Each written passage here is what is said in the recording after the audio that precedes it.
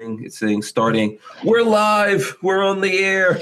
Hank Strange is back in the building with cohorts in tow, live from the Big Daddy Gun studio.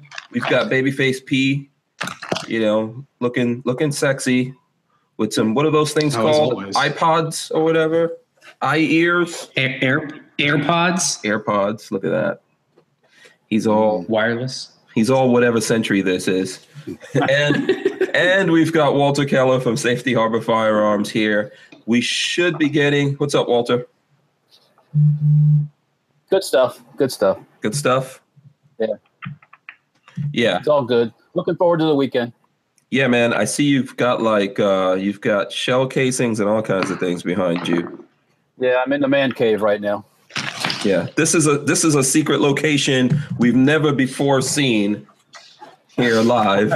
I'm in the bunker. That's what it is. I'm in the bunker, yeah. Right. So we're going to get you to show off. We're going to get to see some guns. I got a request from a very special very special person who watches our show, would be Anonymous Strange, my brother. And he was like, man, I want to see when Walter comes on. I want to see some guns. I got guns. I got knives. I got all kinds of stuff. So I was like, yeah, okay. I mean, Walter, okay. We can get knives. We can get guns and stuff like that on here. So we've got you. We should be getting Mr. Kevin Dixie coming on some point here. He's in a different time zone. He's from No Other Choice Training. So we'll get him on. Maybe we'll get some other special guests on. I don't know. We're juggling a lot of things right now. The main thing I want to talk about here is Nothing Burgers. I don't know if you guys have heard of Nothing Burgers. Yep, I saw that today. You know what a Nothing Burger is? I don't. Yep. Oh, you don't? No. Okay, well, Van Jones, you ever heard of that guy? Jones? The Van Jones of Obama Van Jones? Yes. Okay, yes. Yeah, so he works for CNN, and there's this guy that's been exposing CNN as fake news, the fake news that they are. Oh, God, what's the name of that guy's thing? Project Veritas? Yes. I think that guy's name is Trump. Yep. Well, he's the originator, but he's the originator. However, there's been other people making it legit. Making it legit what's going on. So, yeah. So they've got Van Jones saying that the whole Russia thing is a big nothing burger. Because it is. Okay. Yeah. Well, it is. Got him admitting that. I'm a little confused. What are you saying? I don't know. Van Jones is nothing but I guess a storyteller. Let's be nice. Let's call him a storyteller. Yeah, well, so that's the thing. I mean, he's been going. That's exactly the point, though. He's been going on air and beating up Trump about Russia and a bunch of other things, but then. And now they're going to come clean. No. Well, this guy did. They doubled down. Yeah, this guy did some undercover video where he approached him. I guess he was outside smoking a cigarette or doing something, hanging out outside of the CNN studios. Oh, okay. Yeah. All right. Yeah. So if you should have learned anything from Kathy Griffin, you never double down, and you apologize. Yeah.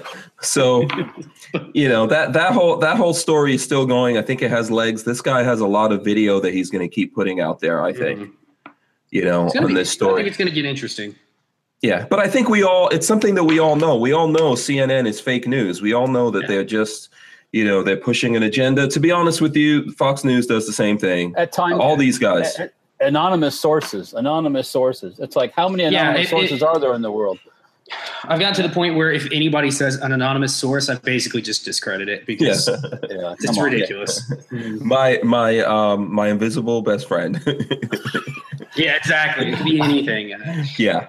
Just can't believe it. So I invite everyone who's hanging out there with us listening to post questions and stuff like that. Babyface and Walter will be hanging out in the different chats. We got a whole bunch of different chats going on. Lola is in one of them. I'm in one of them. So we're going to have all that good stuff, all that goodness going on. I also want to talk, and this is kind of like, it's not good news. It's something that's sad and crazy and a whole bunch of other things all at the same time. So there's this young couple that tried to do a YouTube gun stunt, and it went wrong, and the husband wound up dead. I saw the story, but I'm not familiar with the story. I usually don't watch videos of people getting shot and things like that. I don't think there was no content that came out of it other than the story itself. Okay. Yeah. Well, so basically, was it a bulletproof vest story or something, or what? Oh God, if only. See, that would have been at least somewhat smart. This guy to do a prank. I guess they were like one of these prank channels where they prank each other back and forth. Part of the prank was he asked his fiance or girlfriend, whatever she was, to shoot him basically point blank with a Desert Eagle, a 50 AE Desert Eagle, while he held a book in front of his chest. Yeah, and of course, it went right through the book and killed him. Let's read the article. I'm going to read the article. It's in a bunch of different places. You guys could search this.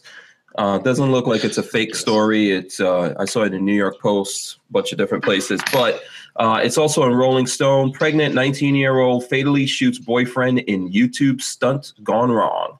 A recent YouTube stunt gone awry may land one Minnesota teen in prison for second-degree manslaughter. Mona Lisa Perez, 19, was arrested Monday night after she fatally shot her boyfriend, 22-year-old Pedro Ruiz, in the chest while they were making a YouTube video at the couple's house in Norman County. She's currently pregnant with their second child. If convicted, she could face a maximum sentence of 10 years or up to $20,000, according to the Star Tribune. Perez called 911 on Monday evening to report that she had accidentally shot Ruiz while their 3-year-old daughter looked on. Authorities arrived at the home to find Ruiz with a single gunshot wound to his chest. He died at the scene. The couple has set up GoPro cameras and another camera placed high up on a nearby ladder to record the stunt. Here, let's see. Ruiz wanted to make a YouTube video of her shooting a book. The attorneys described the book in question as a hardcover encyclopedia to see whether a bullet would go through. Well, why'd you have to use your boyfriend for a backstop? Yeah, no, the boyfriend asked her to do this, so I think he did. He tweeted. But I mean, go ahead. Come on. A 22 will go through a lot of books. So 40. Well, supposedly he tested this on another book. I don't think it's the same book. He tested it and it was fine. He convinced her to do it. She tweeted a message Monday night, shortly before filming, to tell followers, me and Pedro are probably going to shoot one of the most dangerous videos ever. His idea, not mine. Oh dear. And he died. Yeah. In March, they started a dedicated YouTube channel to showing the real life of a young couple who happened to be teen parents. Several of the videos uploaded are pranks. Doing scary stunt at the fair, all that kind of stuff. They did silly stunts like eating donuts with baby powder on it and all that kind of stuff. It's really crazy. You guys want to say something before I jump into this? It's just all around stupid. There's nothing to say. I think anybody that has ever dealt with a gun for any length of time would know that you've broken so many rules there. It's just dumb. As I say, don't point it unless you at something or somebody unless you want to kill it. Or so I guess exactly. Yeah, I guess it came through. It's just rule number one. I mean, I hate to say it, but I don't feel real sorry for anybody involved with it, aside the dead guy, and he knew he was going to get shot. So I don't know. What do you do? There's a thing called the Darwin Awards. I'm pretty sure he's going to get it this year. Yeah, the one that'll suffer is a little 3-year-old kid. So, Yeah. Yeah, that's a good way to screw a kid up for life, I feel like. Yeah, right, you know what? I think that, and all of us here, we're all in the YouTube business and we're all gun guys. R. Hendry says it's plain stupid and heartbreaking at the same time. Listen, we're all gun guys and we do things and we know that we take on danger when we do what we're doing, right? There's already things that could go wrong. Oh, yeah. As much as you try to be safe. But to do things like this, I mean, just to get the just to get the subscribers, get the views, to be internet famous. I think it's one of the sad symptoms of social media today. Everybody wants to be a star, and yeah.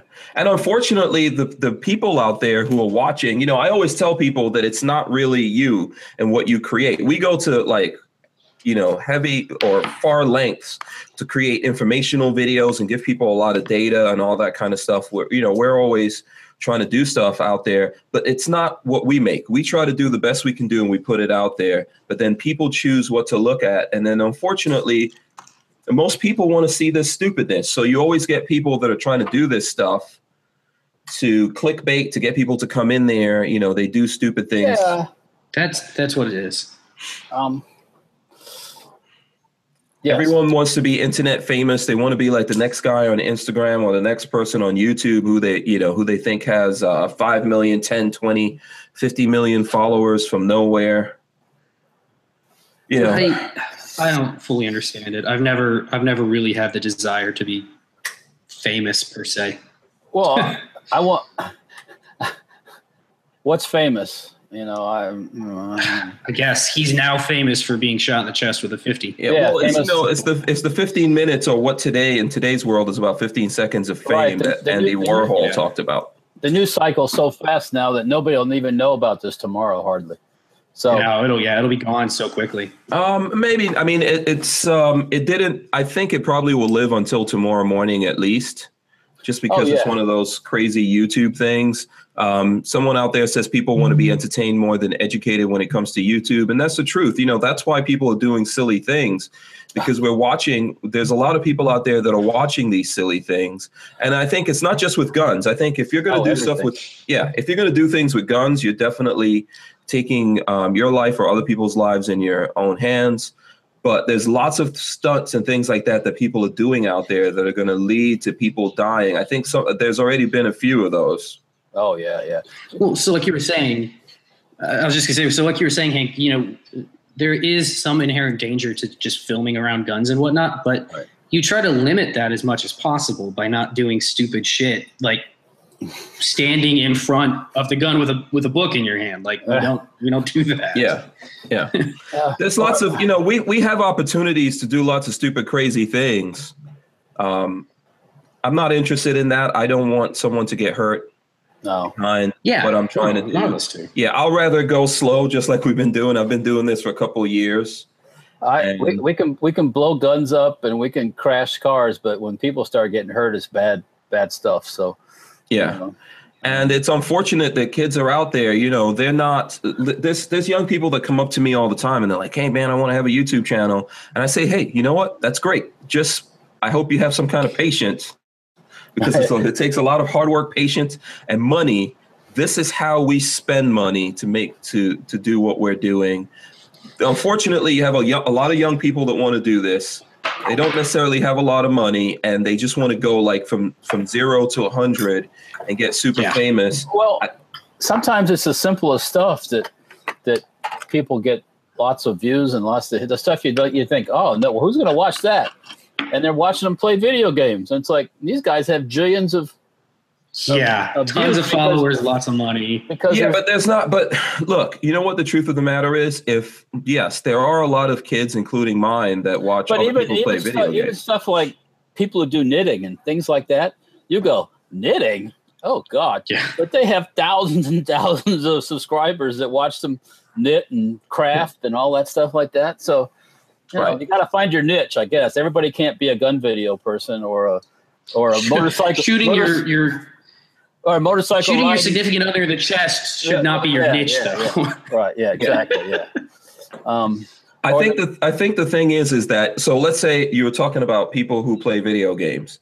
So here's what people don't understand about that. If you start a YouTube channel today where you're playing video games, you're not going to get millions of people to watch you. There's a few. The market's too saturated. It gets saturated once there's a few guys that are doing it. Unless you're blonde and you got, all that stuff going on. And what stuff, Walter? I was blonde and it's starting to fade now. What are you talking about, Walter? Oh, boobies. Girls, sex. Oh full of boobies. Yeah. Well, I think I don't think it's so easy even for girls. I mean, there's lots of girls out there. So, you know. Okay, girls. You got the market. Got to find your niche, I guess. That's exactly what it is. The market's getting too saturated. Right. No matter what you do today, it's a tough thing to get into YouTube. Everyone thinks that, hey, I'm going to get into YouTube and become an instant millionaire off of YouTube. That's not really true. And you can do it. And you can even start today and become pretty big and have a really good following and make a living. Yeah, there's always room for more. Yeah. But you need to survive. That's the number one thing. Don't go the way of the dodo bird. Don't quit your day job. Just say but also what I'm saying is don't do stupid shit. Oh. You know, in order to get famous. To try to garner views, yeah. Yeah, and then take other people's lives in your hands. Like a lot of these pranks, you have to be careful. I mean, some of the other pranks they did, like tricking someone into eating baby powder and all that kind of stuff, you can still do serious damage to people like that. How about the people that are doing the cinnamon? Like just mouthfuls of cinnamon. Have you seen those? Right. Okay. Looks like we've got Kevin coming in. Kevin, we are live on the air. So just so you know, just so you're ready for that. Oh yeah, I was listening to you guys. Okay. Yeah. All right. I don't know if you're. Go ahead and talk for a sec. Dang it. Can you hear me? Yeah, we can. Okay. Good. Yeah, I heard a lot of bass there in the beginning, so I just wanted to make sure. All right. Yeah. Deep voice. Yeah. And then if you want to, if you'd like to put on, if you've got Hangout Toolbox, you can turn on Hangout Toolbox and get a little lower third so everyone out there knows where you are from. Okay. I will do a little introduction for you. So everyone who's watching this, if you're not aware of Kevin is from No Other Choice Training, right? Yes, sir. Yeah. And I think we've met on Facebook, but we actually met at NRA. Right. We had a nice little chit chat down at NRA or the Hammer booth. Yeah, very, very good. So I know you just jumped in here in the middle of this, so we're going to continue the conversation, but we'll come back around. We were talking. I don't know if you saw this story, Kevin. We were talking about the young couple that was trying to do a stunt on YouTube involving guns, and the woman wound up killing her. I think it was her husband. I think they were married. Boyfriend. They would boyfriend. Okay. They were doing a gun stunt where he was holding up a book and she shot at this book with a Desert Eagle, Babyface. Yep. And it punched right through the book and hit him in the chest. Did you hear about this? No, I haven't had the unfortunate pleasure of hearing about that. So let me just recap. So I'm going to hold up a book and I'm going to shoot at the book. And there's a human being on the other end of the book. Yeah. This is the last chapter of that book didn't end well. Unfortunately. I need about 3 or 4 of these. That's what I'm going to say. Yeah. Oh, wow. We've got another guest jumping in here, Mr. Argo J. I don't know if can you hear us, Argo?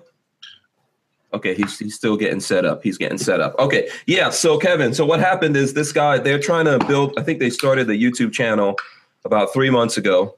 Okay. They want to get instant internet famous, and they've been doing some other practical jokes or stunts. And he tested this, I guess, beforehand. He just without a human being behind the book, he shot at the book, and the round didn't go all the way through. So he figured, hey, I could hold this up to my chest and you could stand a foot away and shoot at it and everything's going to be okay. She apparently didn't want to do it. She twittered out about this before she did it. Unfortunately, they did go through with it and he wound up dead. So that's like the long and short of it. What do you think about that? I think, and I kind of heard what you guys were saying. Well, one, I think that the story is unfortunate. I think anytime you lose a human life, that's an unfortunate incident.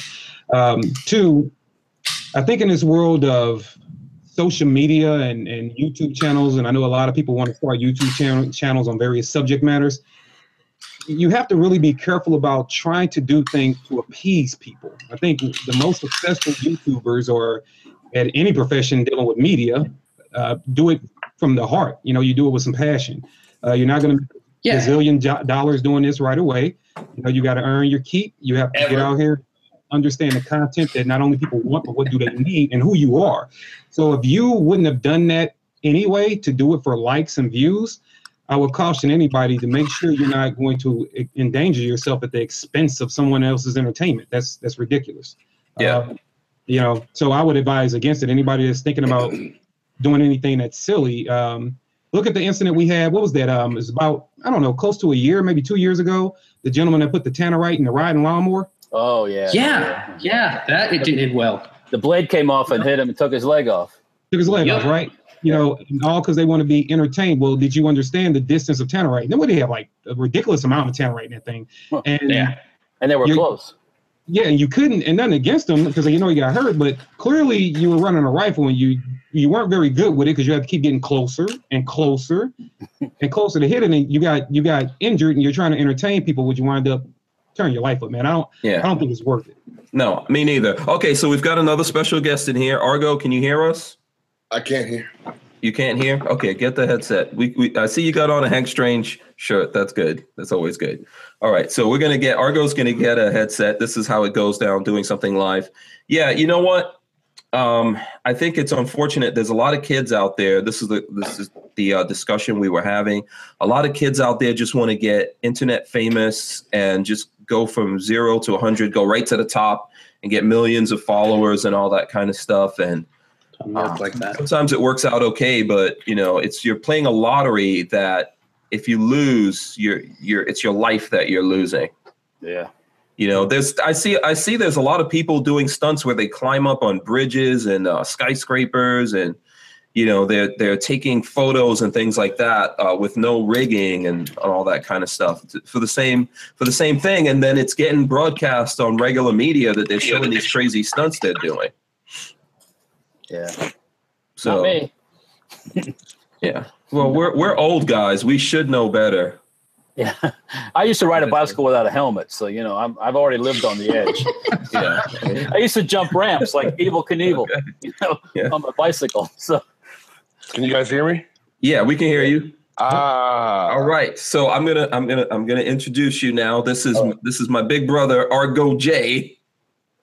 What's up, Argo? What's going on, y'all? What's going on for folks everybody out there? good? Everybody good? Yeah, we're good, man. We're good. Argo's been my friend here in the YouTube game for like forever. Way back in the beginning. That's right. Yeah. When you could still get paid from doing gun YouTube videos, Yeah, that was back in the old days. Right? Yeah, I think we all missed that boat. I haven't gotten any of those checks. Oh man. Yeah. Man. Yeah. What's going on, everybody? Though I don't know everybody here. Yeah. So personally, I don't know everybody. Right. So let me go down the line and say, so this is Big Argo J. Look him up. He's got a lot of cool stuff going on. He's very active right now on the Instagrams. You might want to plug in that headset or mute me or whatever is going on over there. Yeah. I don't know. I don't know. I don't know where that was coming from. Okay. So yeah. So, and then the next person that we have right next to Argo in the lineup is Babyface P, my partner in crime, out on the hacienda with me a lot. What's going on, Babyface? Oh, you know what? Marley, I keep muting. Marley just got home and the dog's going crazy. Oh, okay. I was awesome. like, what is happening over there? Yeah. Yeah. And he's a gun guy because his dog is named Buckshot. So there you go. That's right. And that dog is crazy too. Yeah, he is crazy. He's legit. He's like he's not crazy bad, but just a lot of energy. Yeah, his dog has yeah. Buckshot has a Napoleon complex because he's a real little dog, but he swears he's like a big lion or something. He thinks he's a pit bull. That's what he thinks he is. Yeah. So there we go. That's Babyface. Right next to Babyface P is Kevin Dixie. Kevin, what's up? Not much, man. How you doing, brother? Yeah, good. Kevin, you're a trainer, right? That's the majority of what you're doing. A trainer and a mind changer. Okay. I do the training, but I think that's a dime a dozen now. We got a lot of guys that are trainers or / educators. I do a lot dealing with the mentality and mental conditioning and changing the awareness of firearms and everything around firearms in the two-way community to people that normally don't get the exposure. Okay, very cool. And your company's called No Other Choice Training, right? No Other Choice Firearms Training. And the name just stems from before you, and I'm pretty sure I'm preaching to the choir here with these guys all on, but the name stems from a philosophy of making sure before you ever use any skill set you're taught by me or somebody else, that you understand that you should be at an option of no other choice, even beyond the law. You're at no other choice before you ever impact a human life. Okay, very cool.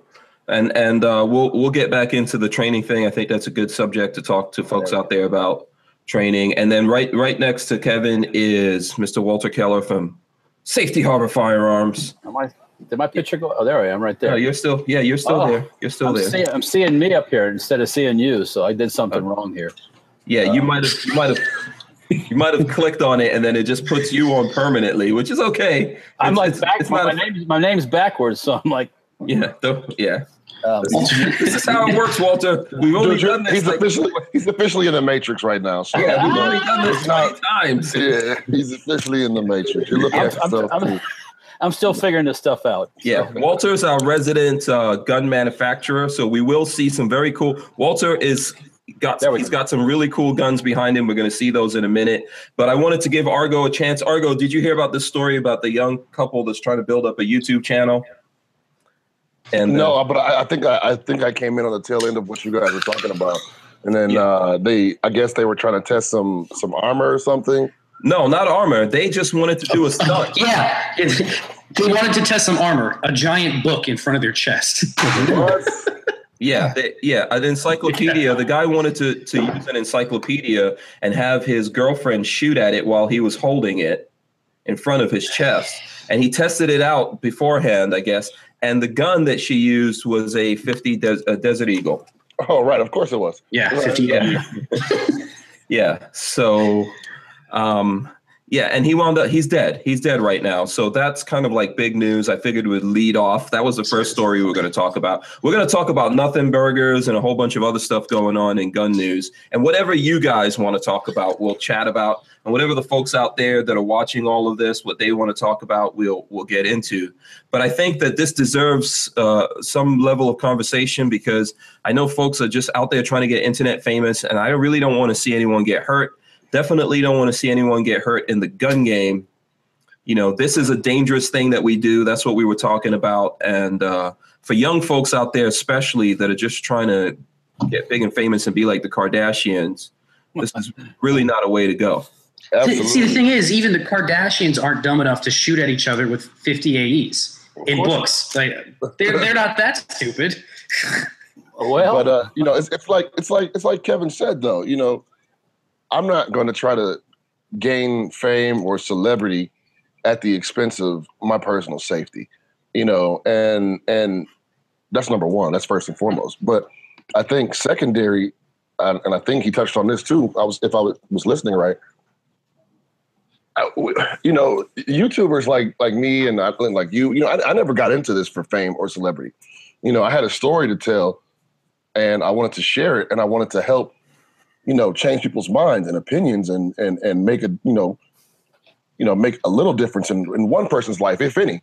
And that's the purpose of jumping on YouTube and doing the political rants that I did and doing the stories that I do and the reviews and things. It's not about me at all. I run from celebrity. You know what I mean? Yeah. I embrace it in one token. Don't get me wrong, but at the same time, I'm not that dude. I'm the dude who'd rather sit down and drink a beer with you. Oh, hold on. I'd rather sit down and drink a beer with you and do all kind of other. Hey, crack one open right now. I forgot what I was doing. ADHD, man. But no, seriously though, I'm a regular guy. You know what I mean? It's not even about celebrity. I do it about the people. So I want to remain one of the people. You know what I mean? I want to remain accessible. I want to remain a resource or a tool that people can use. People hit me up all the time. I respond to them. I'm not that dude who won't, damn dogs. I'm not that dude who won't, respond to an email or a comment or a post. I'm not that dude. I'm not so far removed and head up my own ass that, I'm worried about, how I'm going to look or, treating people like peons. That's not the purpose of what we do. Truly what we do. Absolutely. And I think, back when you started doing this, I think you started doing this before me, to be honest with you. And the reason was like we didn't maybe necessarily feel that there were too many people that with our faces out there. So like, hey, you know what? If I always felt like if you feel like you don't see yourself reflected out in the world, then you need to get out and make that change. Yep. Yeah. You know. And by the way, people, he means black people, just in case you didn't know. I was going to clarify that if you didn't. so like, yeah, you know, it was it. I was talking about. You were out before I was, man, because I was watching your videos around the time that I made my first video. So. Oh wow! Okay, yeah. Cool. Yeah, that's cool. You know, the thing is, I mean, I was really talking about dudes with mohawks, but it's okay. I was gonna say that. I'm just kidding. Yeah, you know what I think though? I think that kids nowadays, okay, I don't know what is going on over at Babyface's place. I think the dog loves dropping his bone on the hardwood floor, and it is so loud. Buckshot. Yeah, that's a bone that'll grow wings real fast, man. Like, yeah, so you know what the thing is? I think that these kids nowadays, though, that's really what they see. You know, I think in our time, even if you were doing this for a little bit of fame and you're like, hey, you know, I'll get known, I could make a living doing this. I think an older generation gets that it takes hard work and perseverance and you have to really stick in, you know, and it's like climbing uphill to do it. I think that kids nowadays don't really get that. This is work. Absolutely. Social networking is you could do it all day long, and you know, and then I still have to work, you know. So yeah, you know, but it is kind of like work. I mean, I'd be eating dinner right now if I wasn't doing this. So. Yeah, I think it's absolutely work. And what we're doing here is we're not doing anything super fantastic. We're just talking. I think people enjoy the conversations. There's people out there that want to hear us talk. They want to get their opinions out there. But it's not the kind of thing like, you know, we're not doing this live from our Lear jets, you know, with my private yacht. That's right. Yeah, with girls in gold bikinis. You're not, I am. Wait, me too. What the fuck are you talking about? Oh, okay, sorry. Like, you don't see this plush and supple Italian leather, brother? Like, this is fresh from the yacht, man. Like, no, I'm sorry. Oh, you docked in Monaco or something? Is right. Yeah. So, you know, it's crazy. Okay, so we've got some questions. Let me go to this. So there's some questions. So for Kevin, people want to know what's your background, and then for Argo, after Kevin answers, folks want to know, do you train and what's your background? So Kevin, you go first. Absolutely. So I was just trying to add this little tagline over here on Google Things. Okay, you guys still hear me? Yeah. Once you add it, you have to click the radio button to turn it on. And wait, is my tagline on? What do I got to do? You got to slide that. Yeah, you need to go into Hangout Toolbox. I got you. I got it. Yeah, I got it. Is it a radio button? What that radio button look like? Yeah, it's right above. It's like a little switch over. You switch it over to the right. It's a little click. There it is. Yeah, there you go. All righty. So what's my background? I hope that thing is clear. Yeah. So what's my background? I started, as far as firearms go, I'm assuming that's what the question is.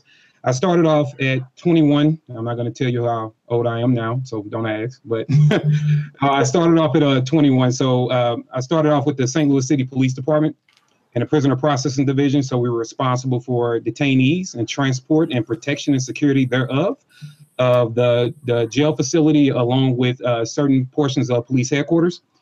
So I started off there as far as getting into firearms. I was a 21-year-old kid, really didn't know much about a gun. I knew what a trigger was barely. Started there and walked into a room my first day doing orientation, and there were a bunch of guns. I'm like, all right, this job just became officially cool. And from there, the baby of the instructors had about 30 years experience. So I like to say I learned from the right guys the right way. So from there, I started off training, done a lot of different training with the St. Louis City Police Department, a lot of post training, which I don't know if post is the same everywhere, but a lot of academy training, things of that nature. Became a student of the game truly from the start. And about 3 years after learning from guys, I started to pick different areas of people to train. I started off with women because they were the most vulnerable. So I shared my rookie knowledge, if you will, with them first, just to help them be safer. From there, I started training with a lot of the active shooter teams around town. Eventually left the St. Louis City Police Department, went to a local university that was converting to PD. So they needed some guys to come in and help them with ICALEA standards. And what ICALEA is, if you ever roll by a police car, you'll see internationally accredited on the side of it. So they needed some guys to come up and help with those standards. I went there for a couple of years, did a lot of active shooter training with a lot of local PDs and things like that. I've done a lot, seen a lot. My resume isn't like some Green Beret dude. I don't have any military experience, and I'll be the first person to say that. So my experience come from police training, and that's where I applied from. Did that for roughly about 2 to 2.5 years. Decided that I wanted to use my brain instead of my brawn, so to speak. So I obtained a couple of degrees and went to corporate America, but never left behind my my knack to want to train and share information with people. So I've been training behind the years for roughly 14, 15 years. Decided to just come on social media less than a year ago. Start sharing with the world. Okay, very cool. I think we'll, part of a cool conversation that we'll have later is we'll get into some of your specific philosophies on training. Yes. But before we do that, Argo, you want to tell us what you're up to, man? Are you training dudes? I do some training. It's only tier 1 shit though, man. Like I ain't got time for that other stuff, man. No, I'm joking. No, man. Only training I do is locally here. I do some concealed carry training. I'm not a trainer, so to say. I am NRA certified, but I'm not a trainer, so to speak. You know what I mean? I don't really want to. You're helping to bring people into the fold. I am. You know what I mean? And then I like what Kevin said. I'm my full-time job. I'm a teacher. Okay, I teach elementary school, and I kind of bring that philosophy into training. So I like to say I'm a firearms educator. Because most times I end up re-educating and educating people. People who had this preconceived thought or don't have any basis to start from or any platform to start from. So a lot of times it's building that platform or removing the terrible training scars that people have and re-educating them on proper gun handling, proper gun safety, proper thinking, proper awareness. I'm all about that. And I got to send a shout out to Kevin too, because in my private circles, his name has been coming up a lot recently, and I never had a chance to meet this brother. I was just talking to what's the brother's name who wrote the book? I'll call him Sir Marcus Weldon, Alan Weldon, wrote the book. He mentioned this, he mentioned you to me. I think Noir mentioned your name or something, and then we were having some other conversations with some other people, and your name has come up, man. So it's good to finally actually, not sit down face to face, but to meet you and get to hear, and gain some of your insight as well. So I'm definitely excited about that, man. Yeah, I'm sorry to interrupt. Allow me to pay that compliment back. I haven't had the chance to talk to you, but I've seen some of your stuff. And so I appreciate you remembering my name, but your name rings bells too in a positive manner. So it's a privilege to be sitting on a chat with you and finally get some perspective. Awesome. That's good. I encourage all of us to, to make sure we're sharing info and all that kind of stuff.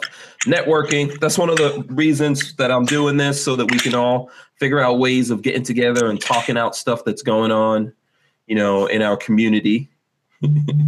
So yeah, that's a good thing to do. So now, what? Have we totally exhausted this conversation about these unfortunate people that have, pretty much ruined their lives? So, it's sad, like you said, it's terrible, but at the same time, it's stupid, and some things just don't deserve, all that much shine. I'm not calling his life stupid. I'm not saying that, he doesn't deserve to be talked about. But at the same time, I think the more that you talk about negative things, the more seeds you plant, in somebody's mind. You know what I mean? Mm-hmm. Yeah. So let's just move on. Yeah, absolutely. So anyone have anything out there you guys want to talk about before I move on? You guys know about this nothing burger stuff?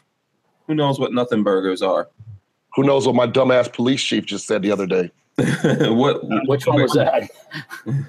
Yeah, who are we talking about now? Oh, I'm sorry, man. Like, I apologize. You brought up nothing burgers, and that shit just popped up. I know you posted. No, it's okay. Yeah, it's fine. You could curse. I'm sure you'll hear me cursing here in a minute once I get fired up.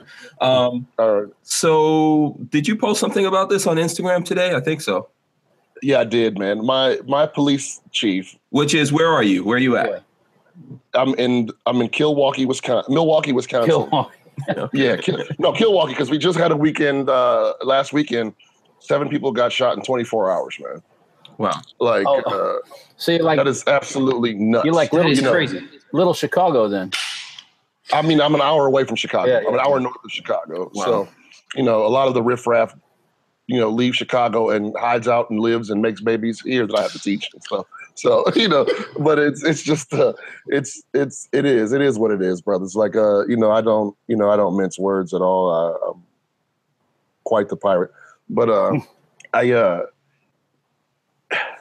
our city has been a war zone for a long time. From the time that I was coming up with the gangs and all that, just trying to navigate, life around that circumstance. And then, now with the abundance of illegal firearms in the hands of those same undesirables, and our police chief made a statement that concealed carry was the reason for all the crime in the city. Wow. Unwarranted, unsupported, zero proof given that concealed carry members are the reason that we're having all this crime. So not only have you just blamed thousands of people, and now I can say tens of thousands of people in the state of Wisconsin that have nothing to do that have nothing to do with crime, and in fact that are law-abiding citizens. He went so far as to even blame the legislators that signed concealed carry into effect in Wisconsin, saying that they were trying to hold on to some antiquated ideal, and the ideal is of the Second Amendment, like that's antiquated and like it doesn't apply today, because of course he's in my pocket every fucking time I need him. So I don't have to worry about getting shot, Right. You know what I mean? But, it was just ridiculous. And that tied in with the way that these newspapers, these anti-gun newspapers are taking the NRA's words and mincing them about them not supporting concealed carry. I'm not the conspiracy theorist. I'm not that dude at all. But I do think that the timing is quite key on that. That there's police chiefs that have made statements. I can't verify this fact. I think it's 2 or 3 others in other states that are anti-gun that have made comments about concealed carry permits being problematic for their cities and whatnot.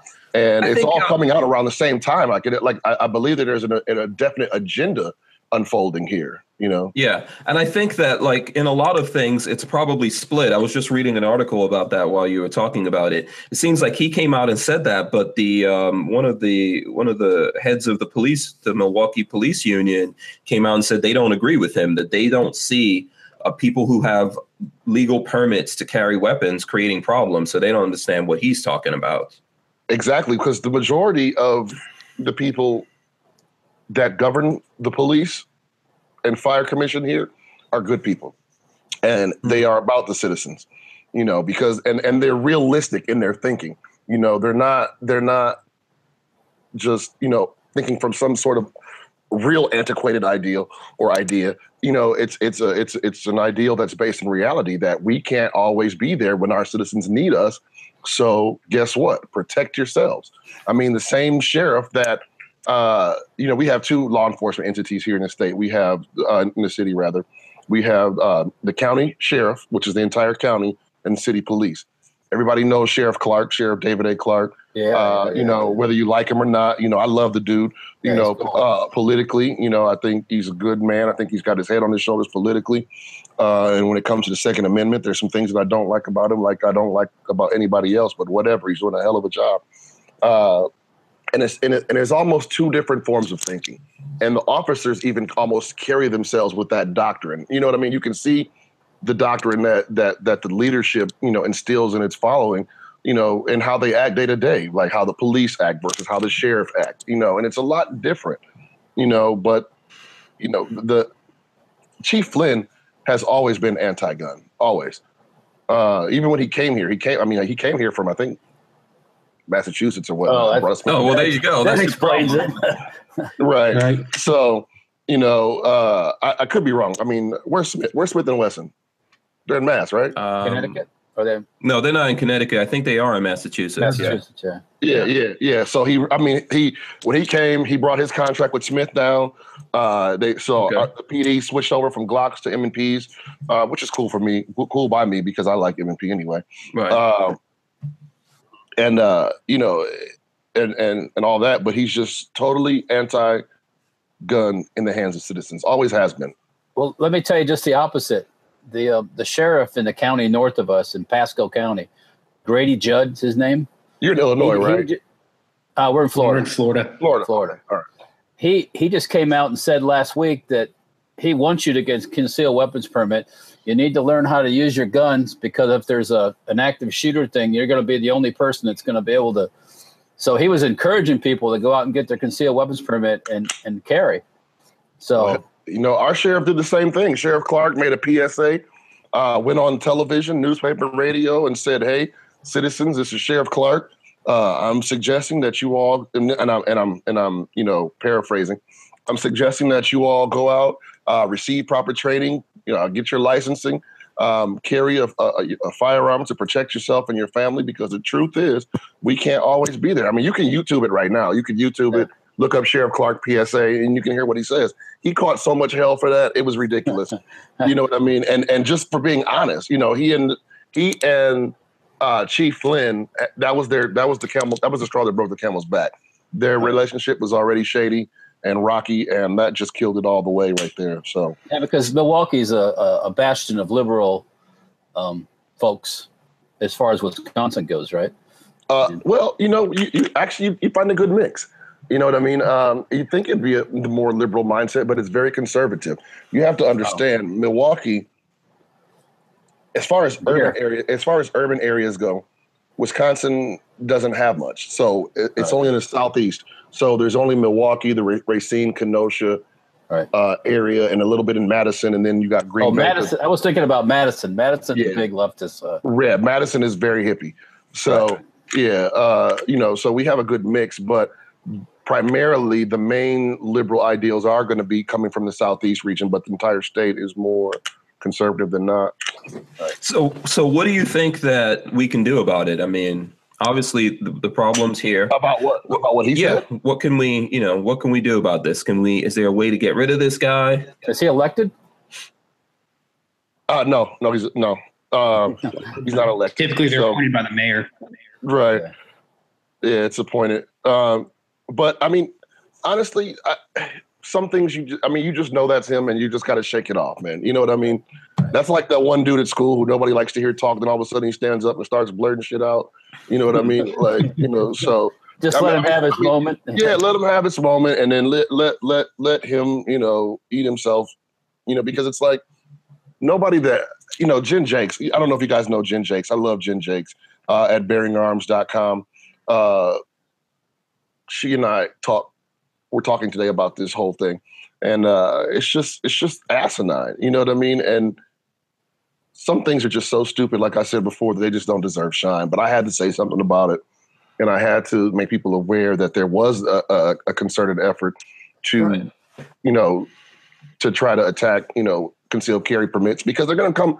The anti-gunners they're never going to stop. I think this has to do with reciprocity, right? There's a lot of guys coming out and trying to make statements to counteract reciprocity. Well, what it is the NRA made a statement supporting constitutional carry. Mm-hmm. Okay.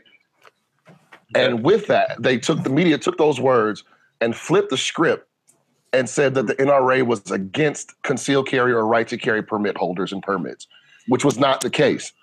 Okay. They were just saying that they also, recognize that there's a need for constitutional carry. Absolutely. They support both. In fact, they still support concealed carry holders, the right to carry permit holders, and the fact that there's a need for right to carry permits because you actually enjoy more freedoms with the permit. Because yes, with constitutional carry, I can carry my firearm in my home state, but when I go visit my daughter in college, now I can't take my firearm with me. Right. But as a concealed carry permit holder, I enjoy reciprocity with the state of Georgia. So now I can take my firearm to Georgia. So there are benefits to holding permits and having permits that the NRA is still all for. They're not for removal of right to carry permits at all. They're just also adding the right for constitutional carry, which is something that I disagree with in certain circumstances. By the way, I'm going to catch a lot of flack for that, but it is what it is. Mm-hmm. You don't live in the war zone that I live in, or half the people who don't work at gun stores don't know how irresponsible people actually are. Okay, so you're talking about guys who are open carrying.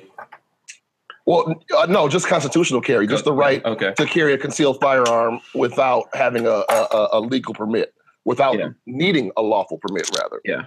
Listen, there's always, like in everything else, right? When we talk about anything else, there's always some bad actors. But I think the reason in general, for the most part, why people are doing it is because they're trying to preserve rights.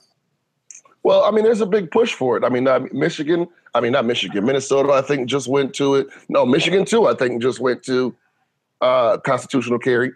And there's some benefits. There are some major benefits, because there are some states where if you're a right to carry permit holder, that exempts you from NICS background checks. People don't know that. Certain states have that exemption in the permit. So when you go into a gun store, if you have a permit, that exempts you from a NICS background check. Florida. Right. Not here either. Minnesota, right? My neighbor next door, which I don't share reciprocity with, but they are unfortunately one of the states as well. But so there's some benefits to the actual permit holders. For the actual permit holders and having it used to be that way, but not anymore. Yeah. Right. Go ahead, Kevin. I'm sorry, I'm interrupting. I wanted to kind of piggyback off Argo's comment. And it seems like there's a piece missing, and I might get slack for this, but it needs to be said. So you stated that you might get a little, feedback from what you just said. I think what people are missing, any gun guy is not necessarily just because we like guns, we're always going to think the same, right? I don't like groupthink. I like independent thinkers and critical thinkers. Mm-hmm. So what I try to tell people is this. I'm actually with you, Argo. When you start thinking about constitutional carry, forget about the freedom of it for a second. And we all fight for that. I do love it. I like to see gun rights expand. I don't like to see them shrunk. So that part of me loves it. Right. But when you start speaking of, and it's just a thing. So if I was to be into the rural area of the state, and I'm in Missouri, so I'm out of St. Louis. And if I go to the rural area or more of a diverse type of area in the suburbs or, in the well-to-do places, people there have a lot of gun conversations. It's always a lot of gun conversations. Hey, this law was changed. They're more connected into what you can and can't do. Let's just sum it up like that. Now, they can still learn a lot.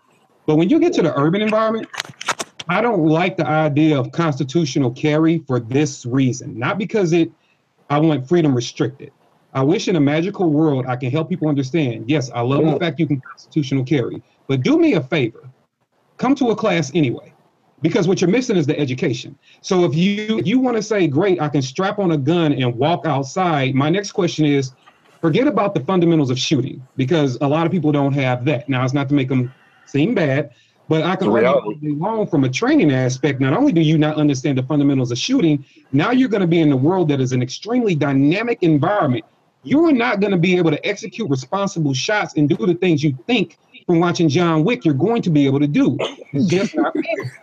From watching John Wick. Good point. And then I learned all my shit from John Wick, man. Damn. It's cool. I'm just saying. And then you bring up he's badass. Of this. When we're moving around and when you want to consider what you can and cannot do with the firearm, so great, I gave you permission to carry it. Constitutional carry, rock on. You have permission to carry it, but can you tell me how your individual state defines deadly force when you can apply it? What's flourishing? What's brandishing? And what constitutes a threat? When can you pull the gun? What to do when law enforcement shows up? Have you went through active law enforcement stop training? Do you understand how to communicate? Have you what to do if you get pulled over? Exactly. So even part of my class, a big section of that is law enforcement contact, and it has been for years. So what do you do when you get pulled over? How do you avoid a situation with a firearm? A lot of people don't even know where you can and can't carry it, for Christ's sake. So when you are walking out saying constitutional carry, where is your constitutional education? Now that's what I want to challenge people on. So where is that at? Oh my God. And I guess it comes from a point where, and this is a colorless point, because like I said, I part-time at a gun store. So I see the lunacy from all races. You know what I'm saying? And it's just bad. But, like Kevin said, and like I was stating earlier, as far as in an urban environment, Like I just don't agree with it at all. I mean, and I'm just going to be very, very real about it. There are some young people out here who don't give a fuck. And that's the bottom line. And they just don't. And I mean, not even young. I mean, we got older people that don't. I mean, hell, look at this. Watch this. I'm at work the other day, and I'm playing with one of my babies.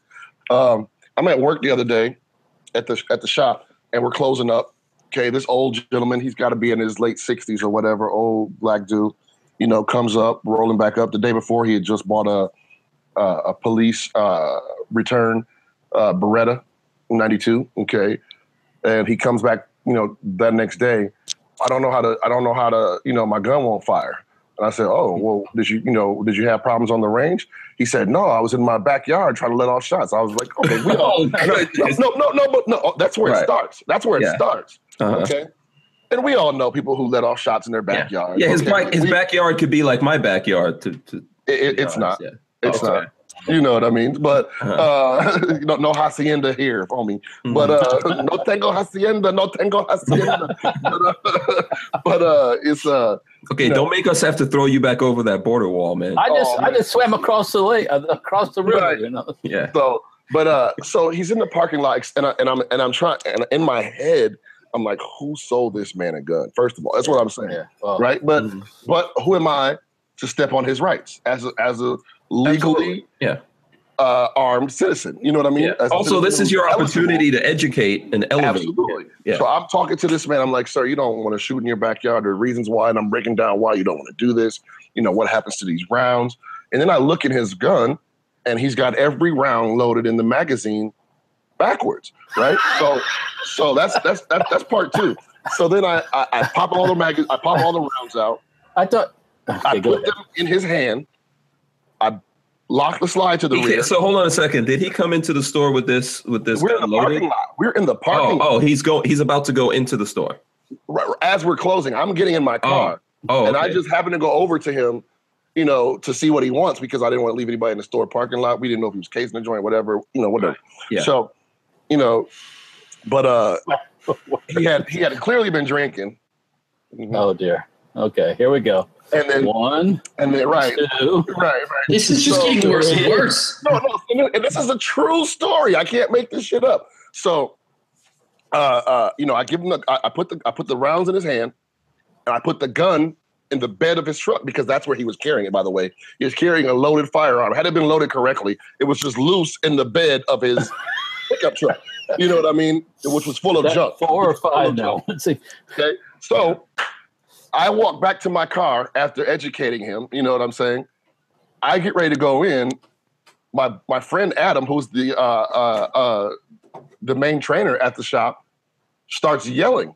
I turn around. I look back.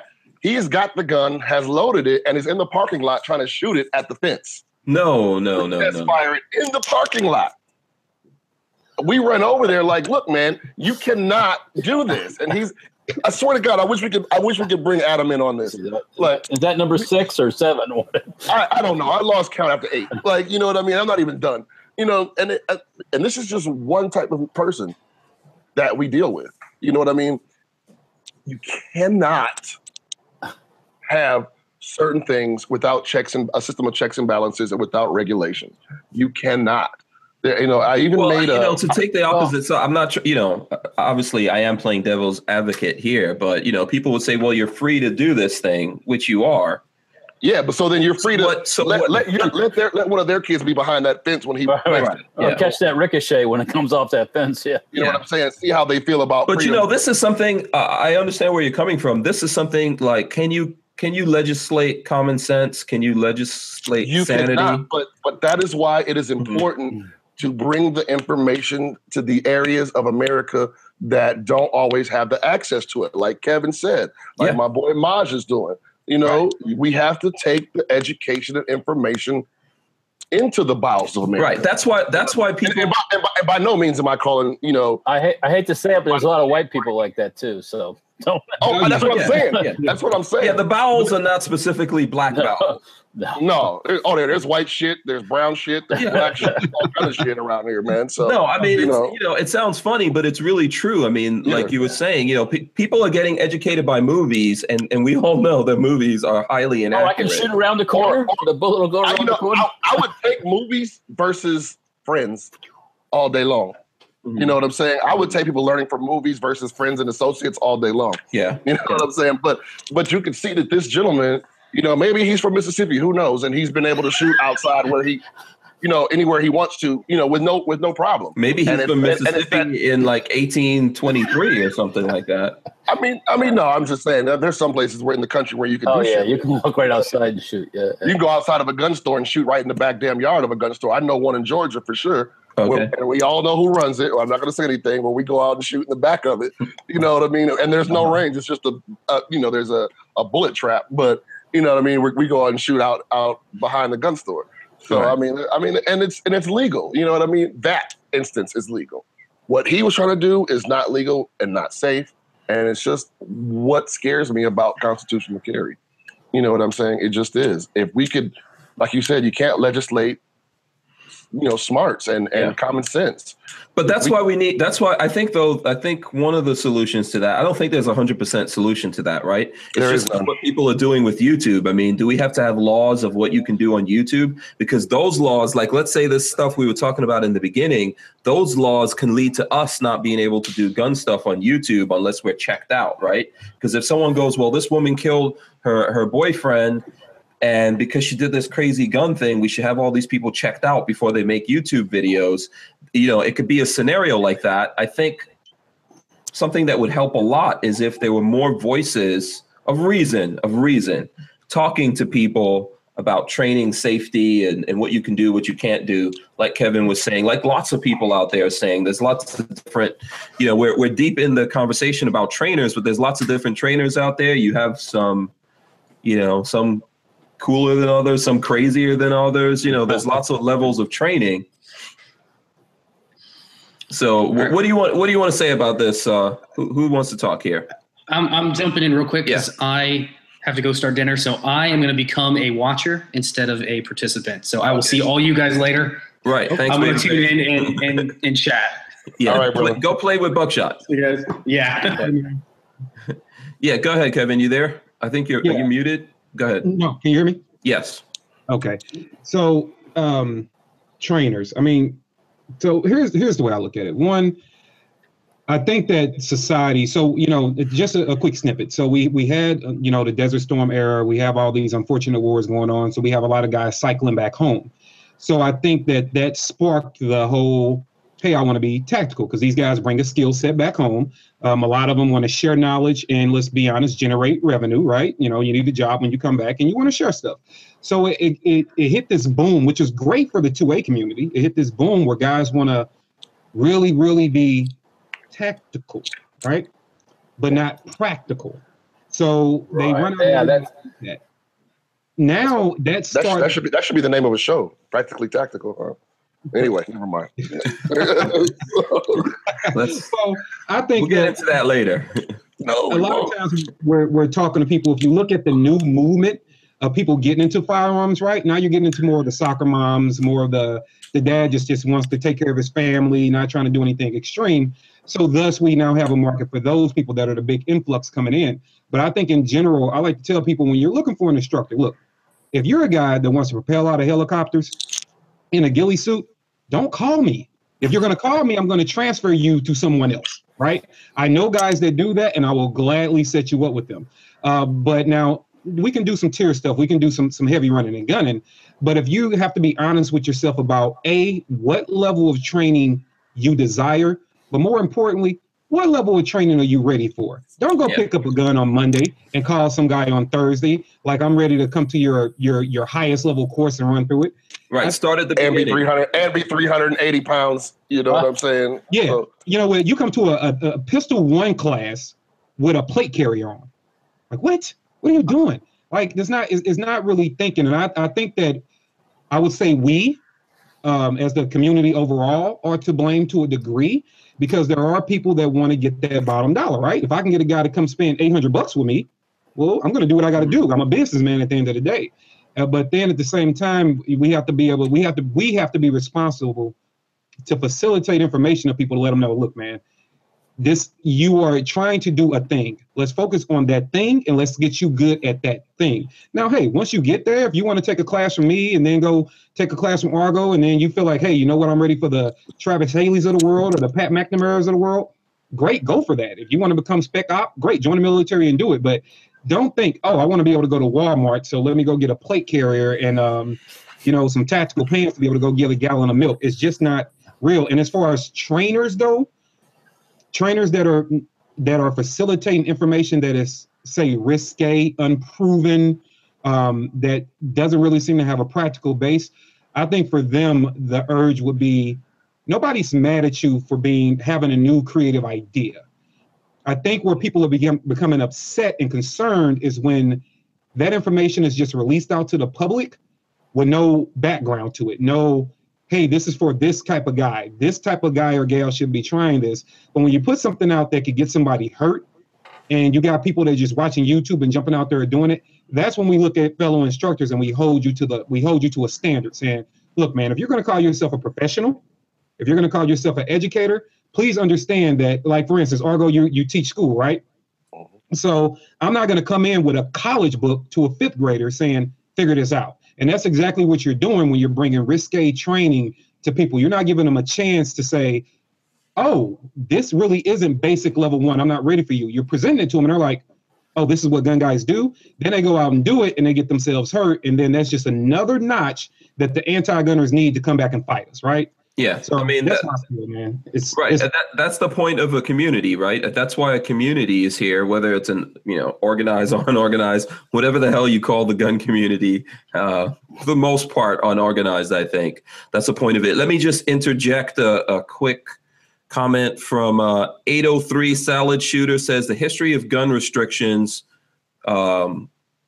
Jim Crow laws plus political ideology led blacks to have less gun education and responsibility. So I don't know who wants to take on that particular one. Or Walter, you want that one? Yeah, Walter, you handle this one. Take that, Walter. Right. I think you're uniquely qualified. Hold on, we said his name wrong. Not Walter. Walter. No ER. WALTA. Walter.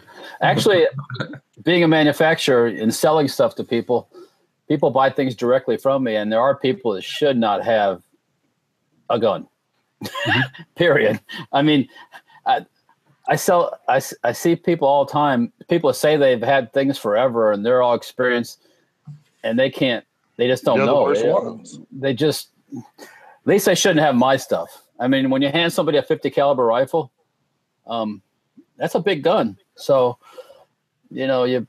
it's not a 22. You can get hurt with a 22, but you can really get hurt with a 50 cal and hurt a lot of other people and stuff. So, well, what do you think we should do about that? Should we? Well, you can't. How you do it? I mean, there's people that shouldn't be driving a car, but you can't tell them no. I mean, absolutely no. He's right. Like, how do you do it though? You don't. Yeah, I mean, you can suggest that maybe they get some training or take a class but I mean, once again, if they think they're Rambo, I think it's a lot of programming, a lot of talking that you have to do, just like with your kids, I think we all have kids. It's called reconditioning though, Hank. You know what I mean? Because there's this state. I don't even know what to call it. Usually I have some funny shit to say, but I don't even know what to call it right now. That people who walk into gun stores, and this is kind of somewhat off topic, but still relative. They walk into gun stores and they just think that they know everything. And I said, I used to be so gung ho on trying to re-educate them, and you should really have training, and you should do this because it's beneficial, and this, that, and the other, and this, that, and the other. I said, fuck it, man. You know what? Because people are going to do what they're going to do anyway. I mean, I don't stop trying, but right. Yeah. It gets to the point where it's frustrating, and it's like, well, I shot. Take my store for example. My store made national headlines across, of course, across the country about straw sales and you know, a gun that killed a police officer was originally sold, you know, legally from our store, blah, blah, blah. And, you know, there's just a whole big rigmarole about it, right? So, you know, we've gone to a more selective selling process. We're a private gun club, and we only sell our guns to members now, okay? We have a public range and a public store, but sales and rental of firearms is on a membership basis, okay? Because we can weed out, hold on one second, excuse me. I got a call. Thank you, excuse me. We can weed out more of the riffraff this way, okay? Because membership, in order to gain a membership, you have to go through an evaluation. We have to test you, we watch you shoot. We quiz you on firearms handling and firearms safety knowledge. It takes all of 5 minutes, but you'd be surprised. But I put a gun down in front of most people. They're like, "Oh, I've been shooting my whole life." Yeah, I've been doing this forever. Yeah, right. I say lock the slide to the rear, lock the slide out of the battery, drop the magazine. You know, while maintaining all the firearm safety rules. And they look at me like I've just said something in Chinese. You know, and it's the reality. You know, it's just the reality. People don't know. So you cannot fault people for not knowing what they don't know, you know, nor can you discriminate against them because they don't know, which sucks because I want to. Now, let's tie this into training. So I think we're all guilty of it. You know, when I first started, well, I've been shooting, I'm 40. Go ahead, lie. Make up a story. Yeah. I'm not, look. No, it just hit me. Like, I'll be 43 this year. Yeah, so, okay. you know what I'm saying? Uh-huh. So, like, in a couple of months. So, you know, I've been shooting for the better part of 20 plus years, man. And it's, you know, like officially shooting where I've known what I was doing, not just going to the range, putting holes in paper. And, you know, it was a definite process. But when I jumped in, I wanted to buy all the tax shit, man. I wanted to look like the cool dudes in the paper and in the magazines and, you know, the cool dudes roping in from helicopters, man, and all that shit, man. You know, I wanted to look like it too, man. So there's a box in the closet that has all the camo gear and all the plate carriers and thigh rigs and all kind of shit that will never really get worn, you know what I mean, in all practicality, because I had to go through that learning process. But when you're a newbie or a novice, you just don't know. You just do what you see people doing that are prominent. Yeah. Now, as far as the trainers go, Kevin hit it on the head. A lot of trainers, you know, are doing this because they're trying to make money, you know, and nothing is wrong with making money. Okay. Yeah. Nothing is wrong with selling a service to the community. However, it is up to us to be realistic as to what services it is that we can handle as a consumer. Okay, like he said, I'm not going to bring a college textbook into my classroom. Right. So you know what I mean? So let's ask. I might bring one in, but I'm not just going to say, "Here, do it." I'm going to walk them through it. Yeah. And teach them how to do it. Right. You know, and try to coach them along the way, which is the difference in actual training. I think a lot of trainers out there just spit and spew information and that's it.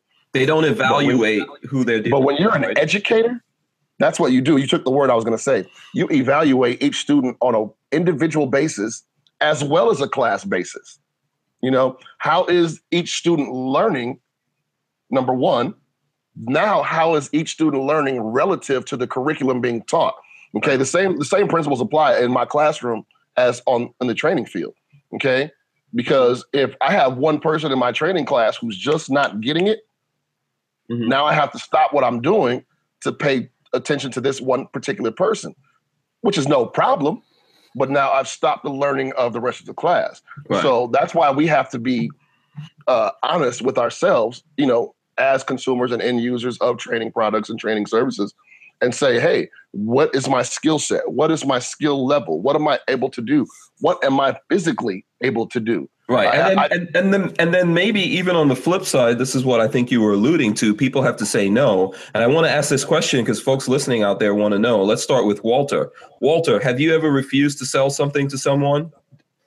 Have you ever said, you know what, I'm not selling you something? And then we'll go to Kevin and then ask Margo. No, but I have, when people call me and they're having problems and they just can't seem to figure it out, and it goes on and on. I go, look, you know, I get aggravated sometimes. I say, look, I'll give you your money back. I mean, And that's not a training thing on my part or anything, but as a customer, they're not worth it. So I'd rather just give them their money back. They move on. I go my way, and they're not talking bad about me on the internet for the most part, or talking to their friends bad about me that my stuff doesn't work because they can't figure out how to make it work. Right. So, sometimes that's what happens on my end. Would you like to say, I'm sure you would like to say no sometimes. Well, it's hard to say no when you have to pay the bills. Right. I mean, when somebody or somebody emails and they buy something off the internet, how do you know? You don't know unless they tell you they're going to do things or say things that are weird, and then I wouldn't sell it to somebody. But right. I mean, short of knowing that someone's has an outright destructive purpose. Right. Or where should I send this link? Or they're doing things illegally, So. Yeah. You can if you want to send me a link, you can send it to me in the private group chat. No, it's on my phone. I don't have access to it on my laptop. Okay. Yeah. Text me. All right. Yeah. So what about you, Kevin? Have you ever said no to someone? And if so, why? I moonlighted at a retailer as well. And so when I've had a couple of people come in and, I've had everything from the smell of marijuana. Oh, my God. Yeah. I mean, true story. This is one time, and I couldn't make this story if I wanted to, but I have to share it. Now, I wasn't working behind the counter this particular day, and I was at a local FFL. But I've told people no for various reasons. But and I've had people let me start here. We had a couple of guys come into our location, and they were of. I've only seen them from afar, but I'm going to say because of their accent, they were definitely. I'm going to say Indian of some sort. I don't know exactly. I don't want to be disrespectful to anybody's culture, but I'm going to say Indian of a sort. And they came in, they walked in and walked up to the counter and said, "What do you guys have that shoots really, really fast and can go through steel?" I'm like, what? What are you talking about? Whoa. So, of course, and then they asked more. So they were basically trying to get armor-piercing rounds out of a machine gun. So we did, and I'm not going to put too much out there, but we did everything that a responsible shop you would want them to do. We reported all to the right people, got the right photos and things like that, and of course denied any sale. We didn't sell them a cup of water, right? But this other one that was a little bit less dramatic, I'm standing at a friends of mine, FFL, and we're standing there. I'm having a conversation with a guy, and this gentleman walks up, and he walks up to the counter, and he's walking real slow, and unfortunately, he made himself look bad. You come in a gun store, your pants are sagging, you're calling and I always tell people about terminology. He's calling everything the wrong thing. Magazine is a clip, a gun is a tackler. I mean, nothing was right? And he walks up to the counter and he starts talking to him and he's still trying to help him and I'm standing behind him. So I look and I point to my buddy and I start tapping my ear. This guy has a blunt in his ear the size of a magic marker. I mean, that thing is huge. Something is wow. And I'm looking like it's amazed, like this can't be happening. This isn't real. So I tap my ear. My buddy looks at me and he looks up at the guy and he's like, just come on. He's like, "Sir, I can't show you a gun or even talk to you about guns. And unfortunately, I can't allow you to stay in the store." And he's like, "Why? What'd I do?" He's like, "Well, because you have what appears to be drugs in your ear." The guy takes it, puts it in his pocket, and says, "Okay, the drugs are gone now. Can we continue?" No, they're not. No, no, they're not. Cannot continue. Absolutely cannot. So it was so incidents like that. But I think it's people that sell guns, and then I'll digress where Argo can go. I think it's guys that sell and facilitate. Like Walter, you might not have the option of meeting people face to face. So yeah, I don't have a retail store either. So we right. do a lot of, you're all electronic, right? So right. When you're looking people in the face, you have a luxury of saying, I don't trust you. And so I always look at this. The way I look at it is this. Outside of the legal parameters, do I think that you're going to make the world a better or worse place if I give you a gun? And if I think it's the latter, I'm not selling it to you. Absolutely. Yeah. So before we go on to Argo, I don't know. I'm hearing a little bit of feedback. One time I did have Homeland Security come asking about a customer. That's not cool. Yeah. And he I guess he was sending stuff out of the country. That he wasn't supposed to be sending stuff out of the country. And he had actually left me a deposit on some more uppers. They're not complete rifles. So there's no paperwork or anything. And after that, I never saw him again. So I think either they got him or he got the message and took off. Yeah. Yeah. I don't like getting visits from Homeland Security. They're not, they're my friends. So, well, let me ask Kevin this before we go on to Argo. When it comes to training, have you ever turned anyone down? Yes, several times. And I've actually dismissed students from class too. Okay. I've done that too. And why? Well, so I'll give you two quick examples. So the first one was when I had a guy, he came in, and this was a basic concealed carry class, standard level 1 class. He comes in, he signed up online, so I hadn't met him face to face. And he comes into class, and I always kind of start off with icebreaker, let's get to know each other type of conversation, you know. So we're going around, we're doing, I did my bio, we're going around the room. He was like 6th or 7th, and he says, hey, why are you here? And he's like, well, I'm here because I'm tired of people harassing me. I'm like, okay, well, that's unfortunate. So you had to be harassed. Is it dangerous? He's like, well, yeah, people looking at me and stuff like that. You know, I'm tired of people picking on me, road rage. I'm tired. I'm done with being a victim. I'm going to start taking action. Now, I still haven't heard anybody robbing you, shooting you, or anything dramatic like that. So I plug a little bit more, and then it wound up being he's just tired of people aggravating him. Mm-hmm. And so he wants to come learn how he can carry a gun. And when the class went on break, I politely explained to him that your mentality doesn't fit the responsible populace of people we want carrying firearms. You're seeking a reason to hurt somebody because they are agitating you. And for that reason, I'm not going to allow you to be able to be trained today. And he was a little irritated, but, he looked real confrontational, like he really wanted to have a problem. I took him to a professional setting, talked to him, was real nice to him. He looked agitated, like he wanted to, cause a conflict even with me. And I was being nice to him. And then he looked at my hip because when I do the icebreaker, I'm on. Let's get that straight. So it's clear that I'm on. So he took a look down and he left. And then during the actual class, it was more of a higher level class. A guy just wasn't safe. He lied to me about his previous training, is what it boiled down to. And so he's flagging guys on the range. I'll give you once to make a mental error, because if we're doing like some cognitive thinking drills or something like that, the mind does become flexed and you might make an error, and that's the point. We're there to push you, but safety is paramount. And this guy is not being safe. So you don't want to be that guy, right? You don't want to be kicking people out. They came to you for a service, but at the same time, the livelihood and the life of the other people are more important than your feelings. And he kept doing it, and I pulled him to the side like, hey man, you flag another student, you're going to have to go. He's like, I got this under control. I can do this. I said, I'm going to tell you again, you flag another student, I'm going to have to ask you to leave. He got back on the line, one drill later, here he goes, flagging guys again. We took a break. I dismissed him out of class. And I think that if more people will take that approach, don't lose your customer service. By all means, run a professional business. But at the same time, you have to understand all money's not good money. And what are you putting out into society that your next door neighbor or even Argo or Walter or Hank Stranger are going to have to run into one day, right? So why put that kind of person out there? So those are the two incidents where I've had to do it. Right. Okay. That's a lot to be. Okay. Yeah. So Argo, what about you, man? You're muted. Boop.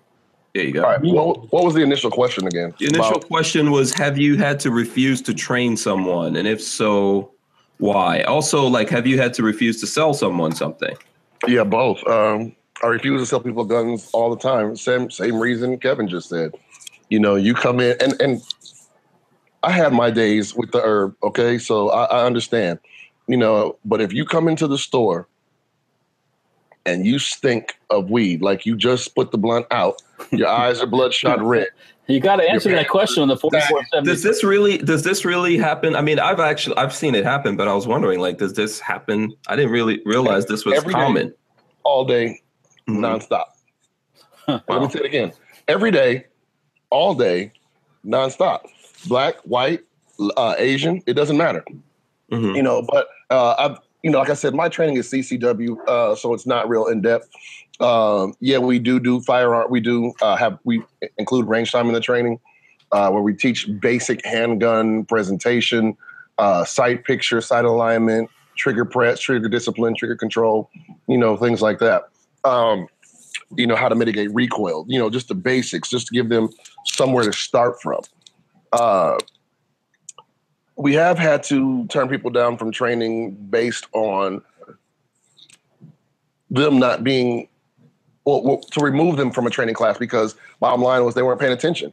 How are you going to be in a training class acting like, you're not? Everybody's silent. You're back there on your phone, texting, talking, taking selfies. Oh, this shit happened. Taking selfies that you were in a CCW class, posting on Facebook in a CCW class, like, come on now.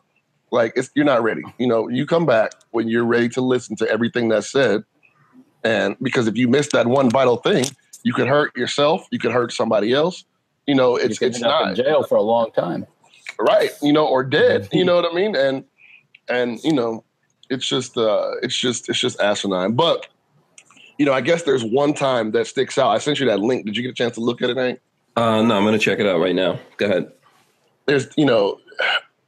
There's no way to know, and there's one situation that resonates in my head, and it's a very, very sad story. A young lady came in, and she came into the store, and she came in, she didn't look crazy. She didn't look like anything was suspect. She didn't stink of weed. She came in prim and proper. Matter of fact, some of the guys at the counter were trying to hit on her or whatnot, but, she came in fully correct, asking all the right questions. She had just moved to Milwaukee from another city up north. She was asking about how she should transport her firearm. Does it need to be locked up? This, that, and the other. She was asking all the right things and doing everything that she should have been doing. Nothing put up a red flag, okay? Mm-hmm. So we go to the training portion now, okay? She already had her CCW, so she was taking a basic pistol class, which meant I was just pretty much showing her how to shoot the gun. Okay. I took her on the range. I showed her how to shoot the gun. She had never fired her gun before. She was very determined, I would say, nonetheless. Mm-hmm. She shot well. She not one round didn't hit where she was aiming. I mean, she was a good shot. Okay.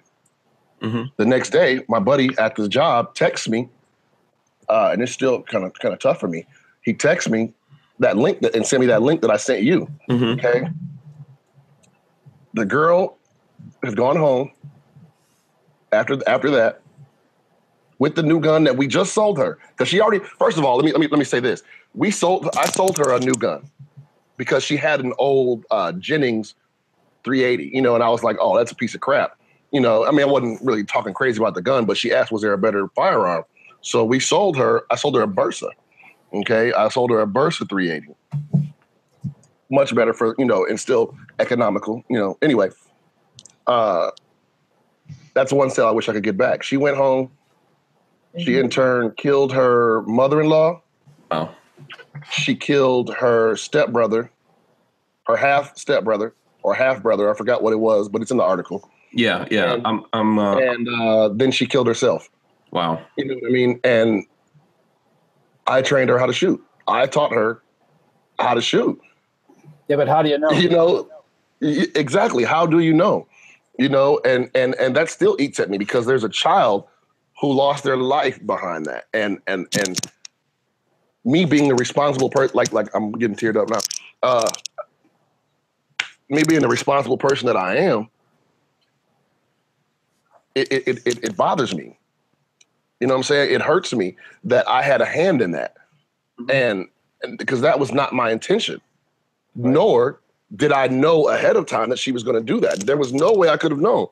FBI came in next day, asked questions, and I answered the questions pretty much the same as I'm telling you guys now. And I didn't hear anything else from these guys. But, you never know what somebody is dead set on doing or going to do once you sell them that firearm. And, I know this is probably not a lot of consolation to you, but if you didn't see any warning signs and you did everything the right way, ultimately it's not on you. It's on that person that decided to be destructive with their life. Right. She took these actions, but yes, it's a tough thing to know that you played a role in that. Because she couldn't shoot. She didn't know how to operate her gun or a gun before I showed her how to operate it. Then the next day she kills 2 people and herself. Yeah, You but know, if this was the intention that she had, you know, it was going to happen anyway. Yeah. You know what I mean? And she already had a gun, so she would have figured it out anyway. But you know, it's still, like I said, you know, I'm not a cold-hearted individual, Right. and me being a responsible parent, an adult, and citizen, it still bothers me. You know what I mean? I don't take blame for it. I don't hold myself responsible for it.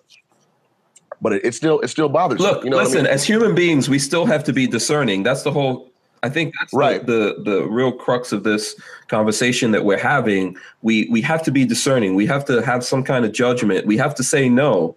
We can't say yes to everything. But like I said, she came in there asking all the right questions. You know what I'm saying? She came in there the way that you want a customer to come into your store and ask questions, the way that you want a new person a novice coming into firearms to ask. You know, she didn't put up any red flags or anything. You know, I mean, what was I gonna? She had on a little too much makeup, so what was I gonna do? Not sell her a gun because she had on too much makeup? You know what I mean? Other than that, you know, like there was nothing that I could have seen or done. You know, and that was one of the main things the FBI said too. Like, you know, like there's no way that, you know, you could have known that. There's no way. You know. I haven't had it happen directly here, but I know a customer of mine who has a shop up in Maine, I think it is. He said he's sold a lot of guns, and unfortunately, quite a few people have used them on themselves. And so a lot of questions there too, you know, it's like, you don't know. How are you supposed to know? You know? I mean, hell, that's another reason we went to private membership, is because we had 2 suicides at our shop. You know, people would come in, rent guns, and kill themselves on range. They killed themselves in the shop? Yeah, yeah. I mean, I was there for both of them as a customer. This was before I worked there. But I had just gotten back from California. This was the second one. Somebody had killed themselves a week prior. Just gotten back from California. That's when Beretta had just come out with the PX45. 45 on the market. This guy comes in. I'm back there. I built a rifle. I'm testing out my rifle in the rifle bay. So it's the rifle bay at our shop is all the way at the end. It's the last. It's a separate room from the main range. Okay, so I'm in there with some dude who doesn't know how to operate a shotgun. He's flagging me with his loaded shotgun, all kind of shit, man. So, you know, I'm trying to get the hell out of there. So the store is closing and winding down, and I see this guy. You know, I've seen him all day. I see this guy lurking, looking in the windows and peeking around and trying to see who's there. And, you know, the ceasefire was called. We're cleaning up in the range, and I'm condensing the story. We're cleaning up our brass and whatnot. And next thing you know, you just hear a pop. And I'm like, oh, somebody let one off. Not thinking that he killed himself. You know, so I'm coming out of the back room. And as I'm coming out of the back room, I just see his body hit the ground. Bam. I had to step over his body to get out in order to tell the owner, hey, somebody just killed themselves. And he's like, no, man, stop fucking with me. I'm like, no, I'm serious. This man just shot himself in the head again. And the owner thinks I'm joking because it just happened a week before. Wow. You know what I mean? That's why I say I don't like talking about stuff. Yeah, I know. I mean, this is part of, I don't know who made it, Kevin, I think, or actually I'll ask whoever's on this thing, you know, is this part of the mental debate that people have out there, right? Yeah. Like, you know, and how do we know? How do you know? No, you don't know. There is no way for you to know. You can't talk to somebody a lot of times and figure it out. There's no way. No. Yeah. You know, I mean, had I pressed her, you know what I'm saying? The girl who killed herself, you know, maybe she would have said something and slipped up and said something that would have let me know. Who knows? But as far as anybody is concerned, any gun owner, any gun store employee in America would have sold her a firearm that day and would have trained her like I did. You know what I mean? Yeah. And it's like I said, it's sad. And I think it's just because I'm a teacher and I work with kids and I got this great love for children in our future, you know, that it hurts me so bad that she killed this little boy. You know, what was he, like 13 or something? It says it in there. I have to look. Let me look at the article again. Yeah, listen, you know, the like I said before, man, I think you have to take solace in the fact that you've helped a lot of people and you've saved people. You know, unfortunately, we're just going to deal with situations like this where, you know, you can't help and or save everyone, right? Yeah, you know, and it's crazy because like Kevin says, you know, I didn't get a chance to go into my full background, but you know, there was a time in my life where I was pursuing a career in law enforcement, pursuing it very hard. I was going to be a U.S. Marshal before I ended up blowing my knee out, and so I never got a chance to go make it down to Glencoe and get to the academy because I aged out afterwards. It's no big secret. I kind of came out about it. I was super depressed about it. Went through a bout of depression behind it and all that. You know, because it's hard when you focus your life and concentrate on one specific area so hard, and then it doesn't happen. You know what I mean? It kind of tore me up a little bit, man, because that's what I wanted. At any rate, you know, coming, you know, with that sort of mentality though, and that sort of mindset, you know, when you talk about the legalities of firearms and what people can do with firearms, you know, I have no problems with citizens owning them, but how do we stop that debate? You know, how do you stop? You know, there's a lot of real world consequences here, right? There are. Yeah, there are, man. So many. You know, and you don't know. Yeah. You know, you just don't know. So let me ask this question. Walter, did you want to say something here? No, I'm good. Yeah. Let me ask this question to Kevin. You can take this up if you want to. Walter, you can answer this. I know you're kind of in the minority right here, but right. You know, I saw I think at the end of last year sometime or the beginning of this year, there were some black firearms groups or clubs and things like that were getting put together. And there were some news articles going on about how lots of black people were getting into guns now since Trump became president because they're worried about white people who want to do things to them. God. Oh, my God. So where do you know, in the scope of all of this, where do you put that stuff? I mean, if you were in these groups, right, how would you advise these guys? Well, first thing, the numbers don't support that. Absolutely. I mean, I see it every day. Or you know, how many get killed every weekend in Chicago or Milwaukee or New Orleans or St. Louis, anywhere. It ain't. I'm not chasing after them. I mean, yeah. Unfortunately, I mean, yeah. I'm not saying I believe in it. I don't believe in it at all. I think that's some more of that media stuff there. Yeah, I think there's people that are getting all like riled up, and they're thinking that, you know, because the media is making them think that gun guys, that the representation of gun guy. Yeah, they think the gun guy is some old white guy out there that wants to do something bad to them, and that's not really true. I think there's a lot of gun guys, even though, you know, the majority of them are white guys. They want to see us involved in this because this is for all of us, and they know that they need our support as well. So I don't think that for the most part, I don't think there might be a few people, of course, out there like in anything else, but I don't think these are people who are sitting there going, yeah, we're going to do a lot of damage to the black community now that Trump is president. I don't think Trump wants that or anyone wants that. Let me tell you, he does not. You know what I mean? Nobody. I don't think anybody. Well, I'm not going to say anybody. There are probably some people. There are some nuts, yes. Want that, right? You know what I mean? But you know, they're extremists with anything. You know, but let me say this: as a black American, I don't use the word African. Right. You know, I want myself armed. Right. You know what I mean? And I'm, you know, and it's almost like I'm not worried about that. I mean, I'm just not worried. Like, so what? You know, I have guns, I have training, you know. Moreover, though, my mind is good. You see what I'm saying? And I'm able to think and see through the bullshit. I'm able to see what's Memorex and what's real. You know what I'm saying? Mm-hmm. So that's old. And people don't even know what Memorex is and shit. Like, but I'm able to see through the smoke and mirrors and see the reality of things. Are there hateful people out there? Yes, but there have always been hateful people out there. And if those people want to approach me, my family, or whatever, it's going to be the same outcome as it would have been if 44 was still in office. You understand? So it doesn't matter that 45 is in office. You know what I mean? Like, yeah. I don't care. I'm not worried because I'm ready to protect mine, period. Right. However, I will say that I think that a lot of the idiots that are racially motivated, and I'm choosing my words very carefully here, so bear with me. A lot of the idiots that are racially motivated have taken this opportunity, this presidential opportunity, to come out because I think that people feel safe and secure under this particular president as if the president himself is saying it's okay to be racist. He's not. I'm not saying that he is. I just think that people feel that. Yeah, people somehow there's people who are getting their wires crossed. Kevin, what do you think about this?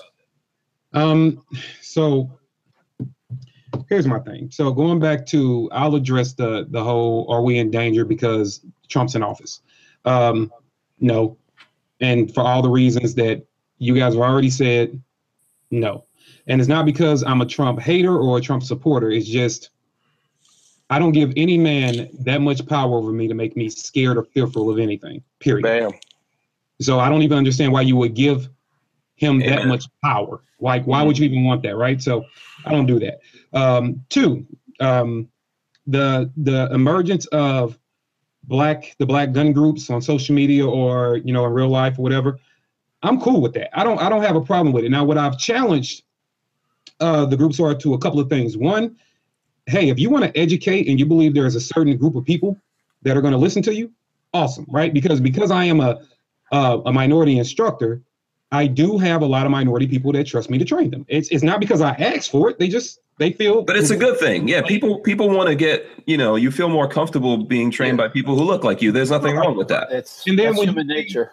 When you see guys, when you see guys that not only look like you, but I'm blessed, and I'll use that I'm humbled because I've had the opportunity to be behind the scenes with HK and to be at the TriGicon parties and to be on TV and doing all these cool things. And so when I'm doing reviews, you'll be like, oh, well, hey, he likes it, so it must be cool, and why would he lie to me and things like that? So it gives you a different face to trust, and I get that.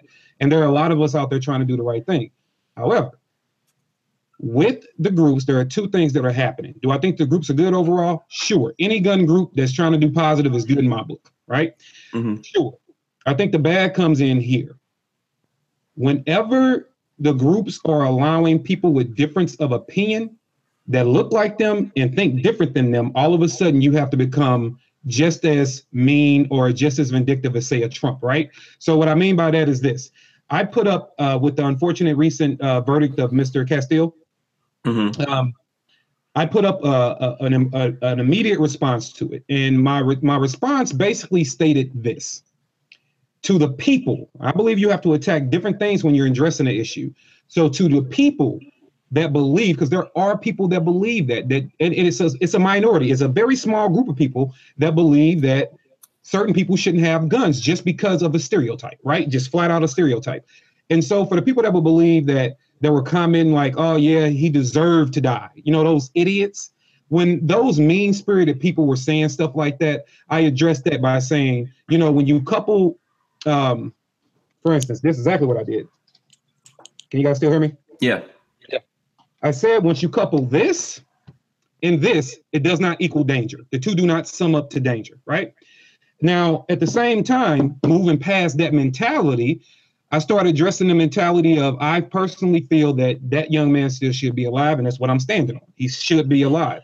But because through all my frustration, I did not say, for lack of better, let's go kill Whitey and start a revolution. And I spent 2 hours covering that subject in one live video. Mm-hmm. I got screenshots after screenshots of people in various groups that I'm not even a part of. And look at this. He's cooning. What? Like, so you immediately get to go into name calling. Now I immediately was like, you know what? I'm not going to pay this any attention because not only am I well versed in the history of gun control, not only do I live and breathe this every day, even what I said, and I said I was saying it to appease the people, but even what I said in the video was that guns in my skin tone don't equal danger to those people that think like that. Right. Yeah, but I think I agree with you in what you were saying, and I think that I support different groups that are out there. I think we all want to see different walks of life come into the gun circle, to the Second Amendment pro-gun circle. We want to see these people. The thing that we have to be careful with, all of us, including Black people, and I think maybe especially Black people, right? We have to be really careful that we don't become our enemy. Our own enemy. So or our enemy. If you think that there's if there's this magical they out there, that there's these white people who hate you and they want to lynch you and they want to do all these horrible things to you. And they say all these bad things about you, and they're racist, and they say this and they do that, and they kill you because of your skin color, then why do you, that's horrible if you believe that's true. If you believe it's true, why do you want to become that person? Why do you now want to start judging people for their skin color? Why do you want to start, getting into the same name calling and abuse and all that kind of stuff? Why do you want to do it? If you think it's bad when it's done to you, why do you want to now turn that, on yourself and become that? And then why do you want to turn it against other people who look just like you, who are maybe trying to elevate you? Let me touch that, because we don't fit their ideal of what a black person should be. Okay. Most of my friends in relation to the gun community are white. Bottom line. Okay. Yeah, but so why is it we don't fit their idea? Let me start there. Let me just paint this picture. Right. Okay. I'm just dabbing the brush in the paint. I haven't even stroked the paper yet. First of all, they're white. Okay. I don't subscribe to supporting criminal behavior. I don't. Okay. Wrong is wrong. And I'm tired of my community, the black community, saying, oh, but look at little Ray Ray. Look, little Ray Ray was sticking people up left and right, and he lived that life, and he died by that life, okay? There's an old saying that I have tattooed on my arm. Absolutely. My grandfather used to say it all the time. It's tattooed right there. You live by the sword, you die by the sword. However you live your life, be prepared to end it that same way, okay? Number one. I think, though, a lot of times, especially the ones that are so red, black, and green, the new, for those that don't understand, the new terminology is being awakened. So they call it woke, which is grammatically incorrect, but that's a teacher in me. Yeah, I was trying to tell Walter about this yesterday, so you explain it to him. Right. It's calling being woke. And that means that I'm pro-black, and wait, woke is a pro-black thing? Because I see white dudes talking about this woke business. I mean, I don't know. I'm in context. In context. Is that like you like seeing the light? Is that what happens when you're woke? You're like, whoa, I don't know. I call that cocaine and Adderall, but who knows? You know what I'm saying? But seriously, go back to stereotypically. You know what I'm saying? I mean, typically, not stereotypically. Typically, you're very Afrocentric. You're very in touch and tune with the ancestors and the plight of Africans coming from Africa, the whole diaspora. I don't even know if people are familiar with the words and things that I'm saying right now, but there is a whole culture behind that. Okay, and in that, you must be pro-black and only pro-black. Okay, I took a photo with my Black Guns Matter T-shirt. Hoodie when I was at SHOT Show. Okay, I went around to troll the women's anti-Trump march. I was going to troll the hell out of that march. Like, why are you guys marching? It's a done deal. You know what I mean? I couldn't troll it because my hoodie gave away my agenda a mile away. However, the hoodie was creating so much side comment that I literally had to get on a pulpit in the middle of Fremont in Las Vegas and start preaching about what Black Guns Matter is. And it's not even my movement. And the very one person, the main person that asked me that was a LVPD officer. He was like, hey, what's that about? So we're sitting there at his cruiser talking about the movement, talking about guns, talking about stippling his gun, where he can get work done to his gun. You know what I mean? Afterwards, like it turned into a real conversation. Right. And I took a picture with this man. I shook his hand. He smiled. We hugged. And I took the picture and I posted the picture. And I'm all kind of coons. I'm a race trader. I'm this, that, and the other. Look, let me tell you something. If you believe that in the year 2017, that we can make it, number one, as a culture, as a Black culture on our own, okay, without the help or without dealing with, I'm not even gonna say help, we don't need the help, or without interaction or dealing with members of another race, you're sadly and severely mistaken and in trouble, okay? We have to learn to get along together as Black, white, Asian, Indian, whatever, as Americans. Okay. Right. Now, I'm not saying that I've forgotten what it means to be black in America. I think that is the disconnect, because every black man in America can attest to this. I don't care if you're Colin Powell or me. Okay. The rules of life are different in America for black men. It's the truth, whether you want to agree with it, whether you subscribe to it or not. The rules are different. Okay. But knowing these rules and living it, you know, it does not mean that I'm turning my back on it and saying, oh, I'm not black, or I don't have to, you know, I don't have to live by these rules that you guys have to live by because I'm above that. I'm not above that. I see this, I'm sure it's happening with me, but I see it happening to Colin Noir.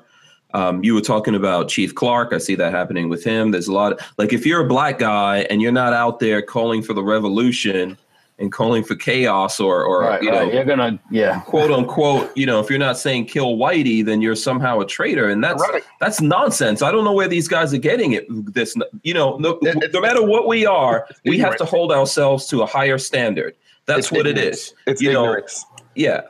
And here it is at the same time, like you said, and like I tell people now, okay, I stopped using the word white supremacist because I was talking with to Maj, and I'm not gonna proclaim any type of supremacy. So I'm saying, you know, the white extremists, the white separatist extremists, you know, are funny.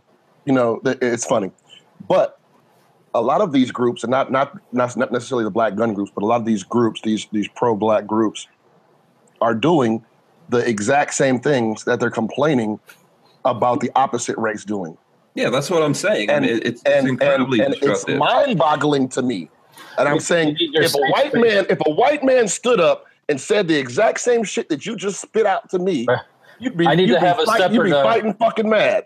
You know what I mean? You have a separate graduation for the college students and have all this separate stuff. It's like, what are you trying to do? You're going to get a separate job when you get out of school? Well, see, that's different. See, I'm a graduate of an HBCU too. I'm a graduate of a historically black college and university. Well, there's nothing wrong with that, but like you said, the separation inside the same school, that sort of divisiveness, you know what I mean? It makes no sense. What? So we're black Harvard grads, and then the rest are just Harvard grads, but we're already separating ourselves. If they had said that you niggers can't fucking walk across this stage, that's a different story. You know. Yeah. No, they'd be fighting mad. Right. But they do it themselves, and it's okay. You know what I'm saying? Not knowing that they're putting themselves into the same bag that they're preaching against. You know, and it's mind-boggling. I totally get it. I don't think that I think this is where we have to be really careful. This is where we lead ourselves down a path of self-destruction. I think there are people who are promoting this because they know that's where it's going to go. It divides. You have to elevate yourself above this. And if you're really woke and if you really understand, realize that we're honestly our own worst enemy. We try to externalize our problems to other people, but all our problems for every human being, black, white, whatever, you know, if you're a human being, your problems start with you. They don't start with other people, you know, and then specifically in this situation, this thing that we're talking about, our problems start with us. And when you start attacking and degrading and beating up on other people who are out there trying to elevate you and bring you up to another level, and you're mad because they're not down here in the muck, you know, they're not down in the negativity with you, and they're not spending all their time blaming someone else for their problems and all that kind of stuff. So you think they've sold out or whatever. You're dead wrong. Yeah. But you know, I mean, look at it. Oh, go ahead, Ken. Yeah. Okay. Sorry, man. When you look at it though, you know, and when people are saying that you have to be this whole I always tell people to love me is not to hate you. Right. Matter of fact, I can't love you until I know how to love me. Right. Mm-hmm. So as a human being, I have to understand and be in connection with who I am before I can ever appreciate who you are. So who are you? Because it's insulting when you tell somebody that happens to be a minority descent if they're not pro, you know, and an extremist, let's say. If they're not that, then they are a race traitor or they don't understand where they come from. Quite the contrary. Here's my argument. because I understand the struggles, and because I understand where I come from, and because I understand the history of this country, then I also understand that in order for me to survive and do things that were set up for my failure, i.e., fathers not being in a household to raise the kids, to keep the kids out of trouble so the kids aren't going to prison, right? So if I join the cause and I start rebelling and I go to kill people and someone kills me, in turn, when you're looking at a total systemic evaluation, then who is raising my son? Mm-hmm. Who is then raising my daughter? They're right back into the same system you say is set up to hurt us. Well, I'm not there to keep them away from it. So I like to tell people, and I say it all the time, intelligence is the proper application of knowledge. What you probably haven't stopped to think is what knowledge you're really lacking and how to properly apply it. And here's another thing. Think about war, right? So let's just say there is a race war. I don't subscribe to that, but let's just say, for lack of better, right? There is a race war, and it's all underneath the surface. Think about war. Now, I've never been in the military, but I understand strategy. So think about war. We have multiple divisions of the armed forces, right? We have, Navy, we have Army, Marines, Coast Guard. We got multiple divisions. And in those divisions, we have specialists, people that are good at doing certain jobs. We don't win wars by sending millions of infantrymen. We send infantry, spec ops, snipers, logistics. Everyone needs to do a different job. Everybody needs to do it. So if you're telling me to join some kind of radical movement and we're all charging in, first of all, I'm not following a fool into a fire, first. Second, how do we win if everybody's doing the same thing? So why don't you respect the fact that that might be the avenue you're taking? Please allow me to do me and let me do what I'm doing to better whatever movement I want to better. The people that listen to me might not listen to you and vice versa. So, I even started a thing yesterday, and I encourage you guys to do it. I started a thing yesterday after all this old, like Argo was saying, people calling and coons and all these ignorant names. I said, you know what? Oh, Kevin, welcome to the family, Kevin, because it's get used to it. Yeah. I know, man. I said, you know what? I'm going to do something different, because part of forget race, part of being a gun guy is about giving people less ammo, pun intended, to use against us, right? So I said, you know what? Instead of all this divide and even addressing the foolishness by arguing with people, I'm going to do this.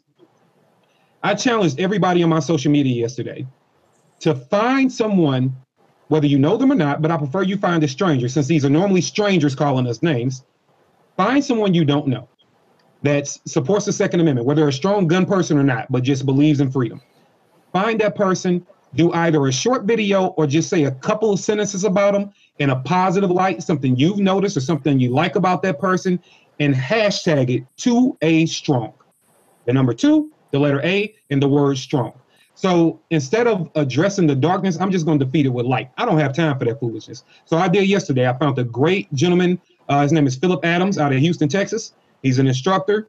He happens to be a minority man, but he teaches. I think his philosophy is great. So instead of arguing with the people that were trying to get me drawn into their arguments, I just went to him and said, hey, you know what? You're my 2A strong guy of the month. And I just released all positive energy, not even addressing it. Yeah. Stay positive. I think that is the way to deal with this. You have to try to, I think that, you know what, I always tell my kids this. You look at movies, you look at sci-fi fantasy movies, and you see demons like vampires and werewolves and all that kind of stuff. And you think, oh, this is just a movie. It doesn't really exist. These creatures do exist in real life. The problem is they look like human beings. And there's human beings out there that are just incredibly destructive, and they're really trying to bring everyone else. Yeah, they're trying to do all those things that you see. They're trying to bring everything down and destroy things, and that's not the way forward. That's not how we're going to make any of this better. Like Kevin just said, if you're not here, if you don't exist anymore, I mean, yeah, you might wind up like Tupac or something, and they'll make some cool movies about you, and everyone will be like, oh my God, he was so awesome. But if you had children, if you had people that you care about, you really didn't bring them out of anything. You just made someone else wealthy. You just made someone else happy that they pulled your strings and you went along with it. That's not how we solve this problem. And, I agree with you. We have to try to avoid the negativity and keep pushing the positive things forward and the good people forward. I don't think it helps anyone out there like to try to take down Colin Noir. I think he's doing a great job. You know, he's doing what he can do from his point of view. I just met Mosh. Colin Noir, dude. I'll just play it. Don't even start. Don't start. He's a good friend of mine, guys. Don't even start that. I think Colin's doing his thing. I think Maj is doing his thing. I think Argo's doing his thing. Listen, I think Kevin's doing his thing. Everyone's doing their thing out there. There's lots of people, and ultimately, what you're going to do, I don't think these people understand, is that I don't think that they get that everything that they're saying is on social media and it's going to live forever. And there's people out there like screen capturing this stuff that they say. And when other people see this, when good people who don't look at us and don't judge us by our skin color see this stuff and they see what we're saying and we're talking like that and they go, wow. You know, imagine if someone screen captured Walter saying something like that, right? And put that out there. But when he sees that, well, this is crazy. Why are these guys talking? What you're doing is you're bringing your own self down. You're giving people the ammunition to take you down just by going that path. Yeah. You know, everyone doesn't have to do what you would do. If you want to do it and go out there and do something crazy, you're going to go out there and do it on your own. And you know, Hank, another thing too is this whole selective hearing, I believe, and I'm pretty sure Argo, the teacher in you, understands that. This whole selective hearing.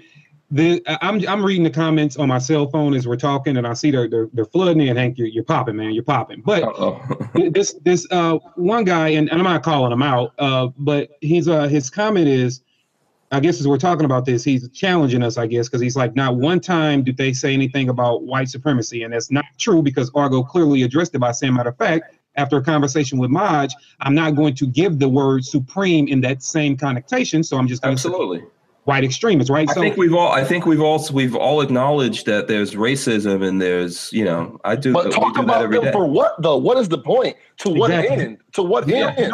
I can talk about them. Yeah, I know that they exist. But they have absolutely zero influence on my life because I don't let them. You understand? Right. And if they want to come in, it takes a lot of all that negativity. It draws you down instead of focusing on where you need to go. It's too much work. I got shit to worry about, real life shit. My daughter's about to graduate college. My son is about to turn 5. Like I got a big gap between my kids. You know what I'm saying? My youngest daughter is just, you know, she's just phenomenal, and I barely have time to bask in the greatness of my own children because, you know what I'm saying, I've chosen to live a life of service, you know what I'm saying, one way or the other, whether it was law enforcement, whether it's teaching, whether it's YouTube, you know, I'm doing this for other people, you know what I mean? So, and if there's good, positive people around you, no matter what their skin color is or where they come from or whatever, if they're good, positive people, that's who you need to roll with. I don't want to roll with anyone who wants to live in negativity. I don't want to roll with the werewolves and all those other, you know, various demons and beasts. Yeah, the leeches. I don't want anything to do with those people. I don't care what their skin color is. It's easy to. But I wanted to say something though. Mm-hmm. Hank, you touched on something, brother. You know, and Kevin did too. You know, that same post I was talking about when I was in Vegas. If you look on my Instagram, if you ever have the time, look on the post. It's me wearing a Black Guns Matter hoodie with a white cop. In around January, I think it should have been posted. And I was called a coon so many times on that post, like I said before. But instead, I gave the young brother who was calling me a coon an opportunity. I said, look, maybe I'm mistaken. Maybe you're, you know what I'm saying this for a different reason I don't understand. I'm offering you the opportunity to educate me and then come and work with me. That's what I do all the time. You know, people have shit to say. All right, you're talking. Now, here's your opportunity to say, you know what, Argo, this is what we need to do. Let me get on team. Let me get on board. And people never, ever take me up on it. I hear crickets after I do shit like that. You know what I'm saying? Because they want to chastise and criticize the people who are actually doing the work. Well, it's easy to be a keyboard commando and talk that. It's easy. You know, but see, the work speaks volumes. Timothy Knight, I don't know if you guys know who Timothy Knight is. He's one of the board members for the NRA. Came up to me at the NRA conference, and he's like, "Look, I love what you're doing, man. I got one question though. You know, being a black man, this is a white dude, being a black man in the firearms industry, I'm sure you get a lot of pushback, right? And I said, yeah, I get it all the time. He said, how do you combat it? I said, I don't. You know, I don't focus on the ignorance. You know, I let the ignorance kill itself because that's what it's going to do. Ignorance doesn't have a platform unless you give it one. You know, if you give ignorance a platform to stand on, if you give it legs, it'll run a fucking marathon. Yeah. But if you don't, it won't stand. Yeah. You know, now that doesn't mean it's not there. I'm not saying I'm ignorant or I'm oblivious to the fact of certain matters or situations. But at the same time, it's all about what I put my energy into. I'm not putting my energy into that negative bullshit. I'm not. You know, when I first jumped on YouTube and I put that AR video out there, man, I was called so many drug dealers, a thug, a liar. Like, why would I get on YouTube, which is a worldwide platform, and make myself a liar in front of my kids, my friends, people who know me, you know, people who know that situation? Like, I don't give a shit no more. You know, it took me a long time to develop this thick skin because everything was so agitating when I first started on social media. You know what I mean? And I had to. It's just ignorance, and the more you give ignorance fodder, the longer it lasts. You know, so I don't. Yeah, I just don't. Yeah, now Lola's giving me the wrap up thing here, so I have one thing to say. Yeah, I'm gonna go ahead, Walter. I was thinking about listening to you guys talk and everything, and it's like the whole thing with you guys, dark black. Coming in the gun thing. Say it. It's really been. Say it, damn it. Well, it's really. I mean, I don't know how to say it. You know. No. Hold on. Walter, let me take during the worst you times. Said something that was serious. People are afraid to say the word black. Don't be afraid to say it. Like, it's not offensive to say what we are. You know, you're a white man. I'm a black man. It's not offensive. You know. Yeah, I'm proud of it. I'm pasty white. So, But anyways, the onset, the growth of you guys being on YouTube and being in the firearms thing as a result of the last 8 years. Yeah, it didn't happen before Obama. There wasn't any. I mean, I don't know how else to say it, but it's just like no matter what other people are saying about you.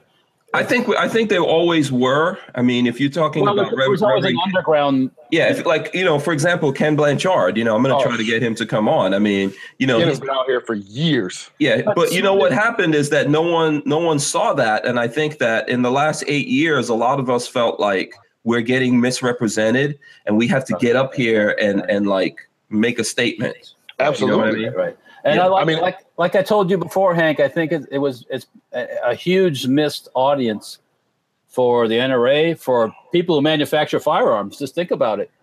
You got this whole consumer base that's been like scared or not scared, but not looked upon as taboo. It's taboo. Yeah. Right. And here's the thing, Walter. I'm gonna let you say what you have to say, but let me say this first because I know you get flack. People call you names and stuff like that. But look at where you are. You're here having this conversation with us for 2.5+ hours. You know, we're venting and all that kind of stuff. You give me personally a platform. You know, you take your family business and the money, some of the money that comes out of that, and put it into what I'm doing. So it's not what people think. If we don't do things like this, we're not going to elevate. We're not going to be able to live that dream that Martin Luther King was talking about. Right. You know, I'm still learning about you guys, to be honest with you. I mean, you know what? And that's okay. That's nothing to be ashamed about. Say that. I'll gladly tell you and introduce you to my culture. And I'm not picking on you, but I'm saying it takes, if more people said that, I think we'd be in a better place instead of just living behind this wall of fear that says, you know what, I don't know how to approach him. I'm a motherfucking man like anybody else. I piss the same way. I put my pants on the same way. You know what I mean? I'm not going to bite you for asking me what makes me me. I'm not going to do that. You know what I mean? And I think it takes people that are big enough like you to say, hey, I don't know, educate me. You know what I mean? Because that's what's needed. I ask Hank all the time. What is it cool if I say this? I'm thinking what am I, you know, because you say certain things or do certain things, and it's like you don't know if that's positive or negative or I'm not making like the simple phrase like the popo. Remember, I asked you, Hank, about popo. Is that negative or positive? Shit, it depends on if you're a law-abiding citizen or a dope dealer. You know what I'm saying? Right. Like, language is intention. Popo? Like, come on now. Yeah, like, language is intention. And like my thing that I always say is I want people to be who they are, man. I want people to be who they are and not hide themselves, because then I could identify you faster and easier. And I like who you are, man. Walter, as a matter of fact, I love who you are. You know, so the thing is that, you know, language, a lot of it has to do with intention. I think that when we get out there and we start attacking each other, whether we use really horrible words or we just do things systematically to attack people, you know, it's destructive. It's a negative thing. So let's let Kevin get in on this, because I know we're all like alphas here. So no, as far as what we were talking about, what point are we making now? Well, you know what? I think it's time for dinner. That's what. Yeah, Lola wants me to wrap it up. So I know what I want to say. Yeah. Two things. One, real quick. So, Walter, I will say this. I understand and I understand your plight, right? But I'm with Argo and I'm with Hank. Sometimes, man, you just got to say it, right? And you know, trust that you're centered around people that if you said something that was inappropriate, no matter what it was, you know, it'd be a polite nudge on a shoulder, like, hey man, it might, offend some people, might want to watch that. But I think in general, if we're going to build and grow as a community, then sometimes we have to have those uncomfortable conversations, and it doesn't make it bad. It just makes it, let's challenge the waters. So even the thing I'm doing is on that Philando Castile video I did, two of the guys on there, one happens to be black, one happens to be white, and I know them both. And they were having a debate in the live feed. So I got an event coming up here in St. Louis where I'm doing a different spin to anti-violence rally. And I challenged those two to, okay, I want to bring you two with two different backgrounds. Why don't we get together and do a video together? And both of them agree, and those are going to be the conversations face to face, like gentlemen, we can have, and we're going to document it, where we can have it and guys can see that we're really not all that different, And my second thing before we wrap up, Walter, I don't know if you're offended by this, but Argo, you should be. I know I am. Hank, I got a problem with you, man. I'm mad at you right now. Uh-oh. I'm mad at you and I'm mad at Maj. I'm mad at both of you equally. And Argo, Walter, you guys should be too. Now, Maj was on your show. And you guys started talking. Well, he brought it up, but you co-signed this whole Avengers dinner. Now, I don't know about you, Argo, but I ain't heard my name mentioned. So I got these guys that are going to NRA in Dallas. Oh, next year. They're getting together, having this big old dinner. And I didn't hear my name. I didn't hear Argo. I didn't hear, I heard all these other names, Dana Loach, Coleon War. My name wasn't used either, so it's let me tell you how that wasn't me. That was Maj. That was Maj. That was his wish list. And I'm about to get on the phone with Maj right now and tell him, because I didn't even know about this. You just spilled the beans, so here it is. I crash everything. Hank knows this about me. Like, yo, I don't have to have an invite to anything. He's at every party. He could be at 3 parties at the same time. I don't know. No, like Doctor Who. No, Kevin, seriously, I'm not lying. I crash everything, brother. Because who are you to say that I can't come? You know what I mean? I crash everything, man. And so let me tell you guys this. Walter, Safety Harbor is going to be at NRA, right? In Dallas? I'm trying to get tables, yeah. Yeah, okay. So Safety Harbor is going to be there. We definitely should get together and do a thing. But all you guys are invited to come down, hang out with us at the Safety Harbor booth. Yeah.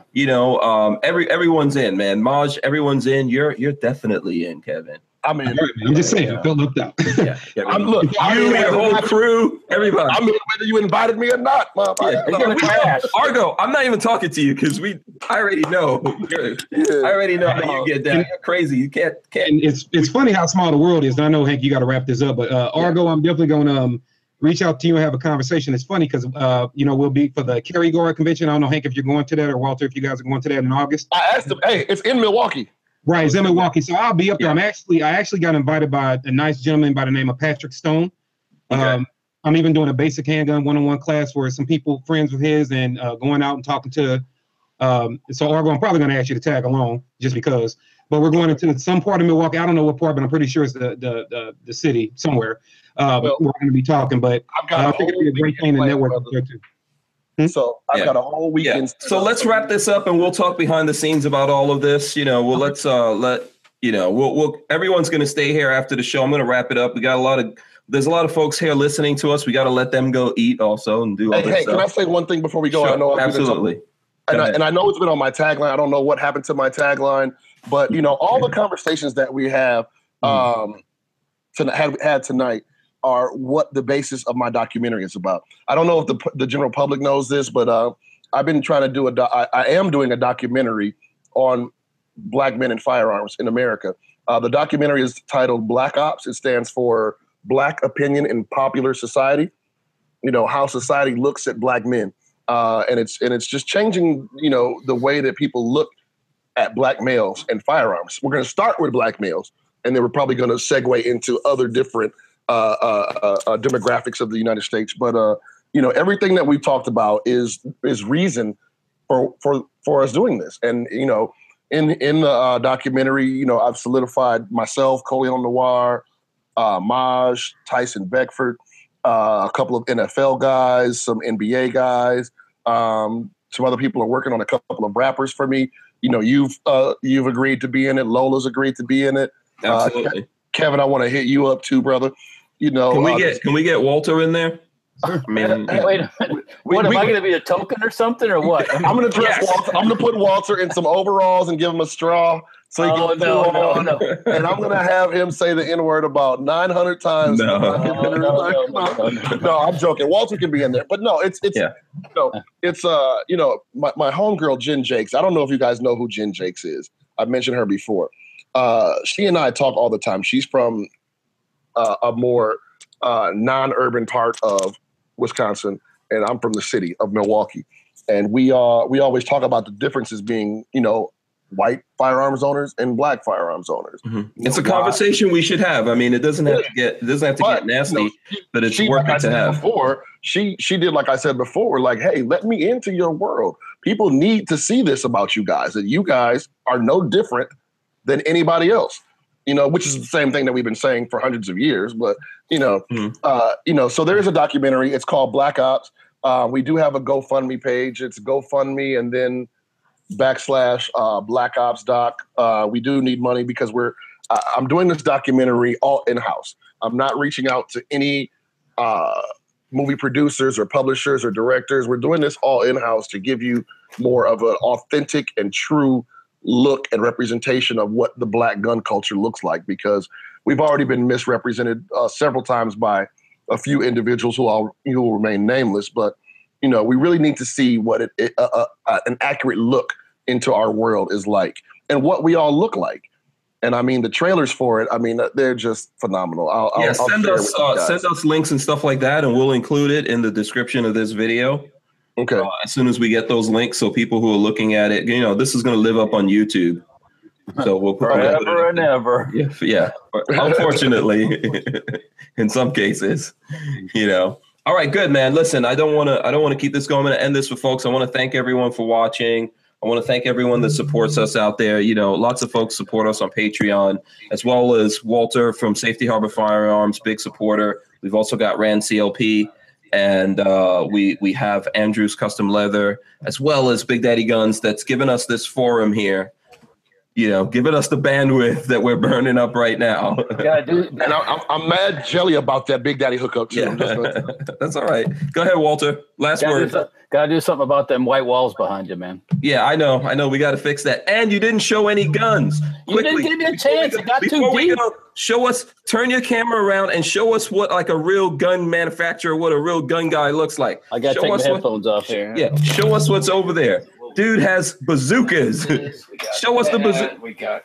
We got all kinds. Yeah, hold on. I'm gonna switch over to this so that we can see. Let's see what else we can find here. Let's see this. Move the camera. I want to see. Let me see what you got here.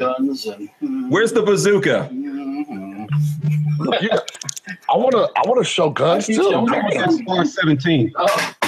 Oh, and one last thing. I'm about to pull up guns rounds. He's got ordinances. Okay. He's got ordnance. Where's the bazooka? Let's see here.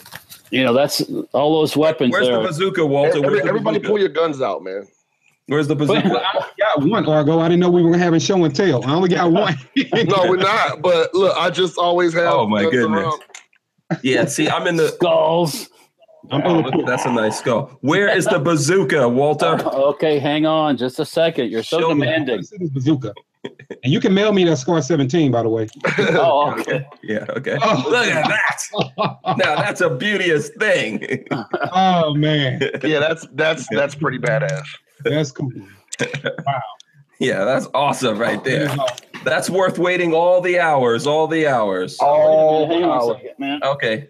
Let's see. I want to show off my new custom gun while he's Look at that. Oh my, what the hell is that? What the fuck is that? That's just a receiver for a 20 millimeter. Oh, I was gonna say, okay. 20 millimeter Lottie. That's gonna be the thumbnail. That's gonna be okay. Argo, what you got, man? What you got? I don't even want to put. You don't want to show. It's like if you go in the bathroom after Shaq. You know, like you go in there. Shaq just took it. I ain't worried about it. Shaq just tall, but you know what I'm saying. I got Shaq. You know what I'm saying. Like I ain't worried about that shit. But that right there, that's like trying to follow up King Kong. Jesus, We got No, army man. guns. We got army Right. guns. right? Right. You got that chopper. Hey, no, hold on. You said they call guns in Missouri. Is that a Missouri thing? Thackler? Is that what you said? Yeah, Thackler is a term that was it's actually from like the early 2000s, and it just transferred over. So Yeah, I never heard that one. I'm gonna look at that. I up. never heard that one. That's one that I've That's new. never heard. That's new Thackler? to the lexicon. Yeah, Thackler. Thackler. But what does that mean? Does that mean like a rifle, a handgun? Is this a Thackler? like what Argo's got, or any handgun is a Thackler. Then after that is the normal terminology, chopper and stuff like that. And that's another thing I try to do is I try to break the terminology for people can. I always tell them it's no different than a fisherman. If you start insulting and calling his objects the wrong thing, you might tick him off. So especially when he's trying to educate you. So I say the same thing about gun guys. Yeah, absolutely. Okay, Walter, I'm gonna let you got the big thing. I'm gonna end this now. I'm gonna end it on all those guns that Walter has. Okay. Yeah. All right, guys. Thanks for watching. I really appreciate everyone watching, taking the time. We will be back for more of this. Peace. Peace.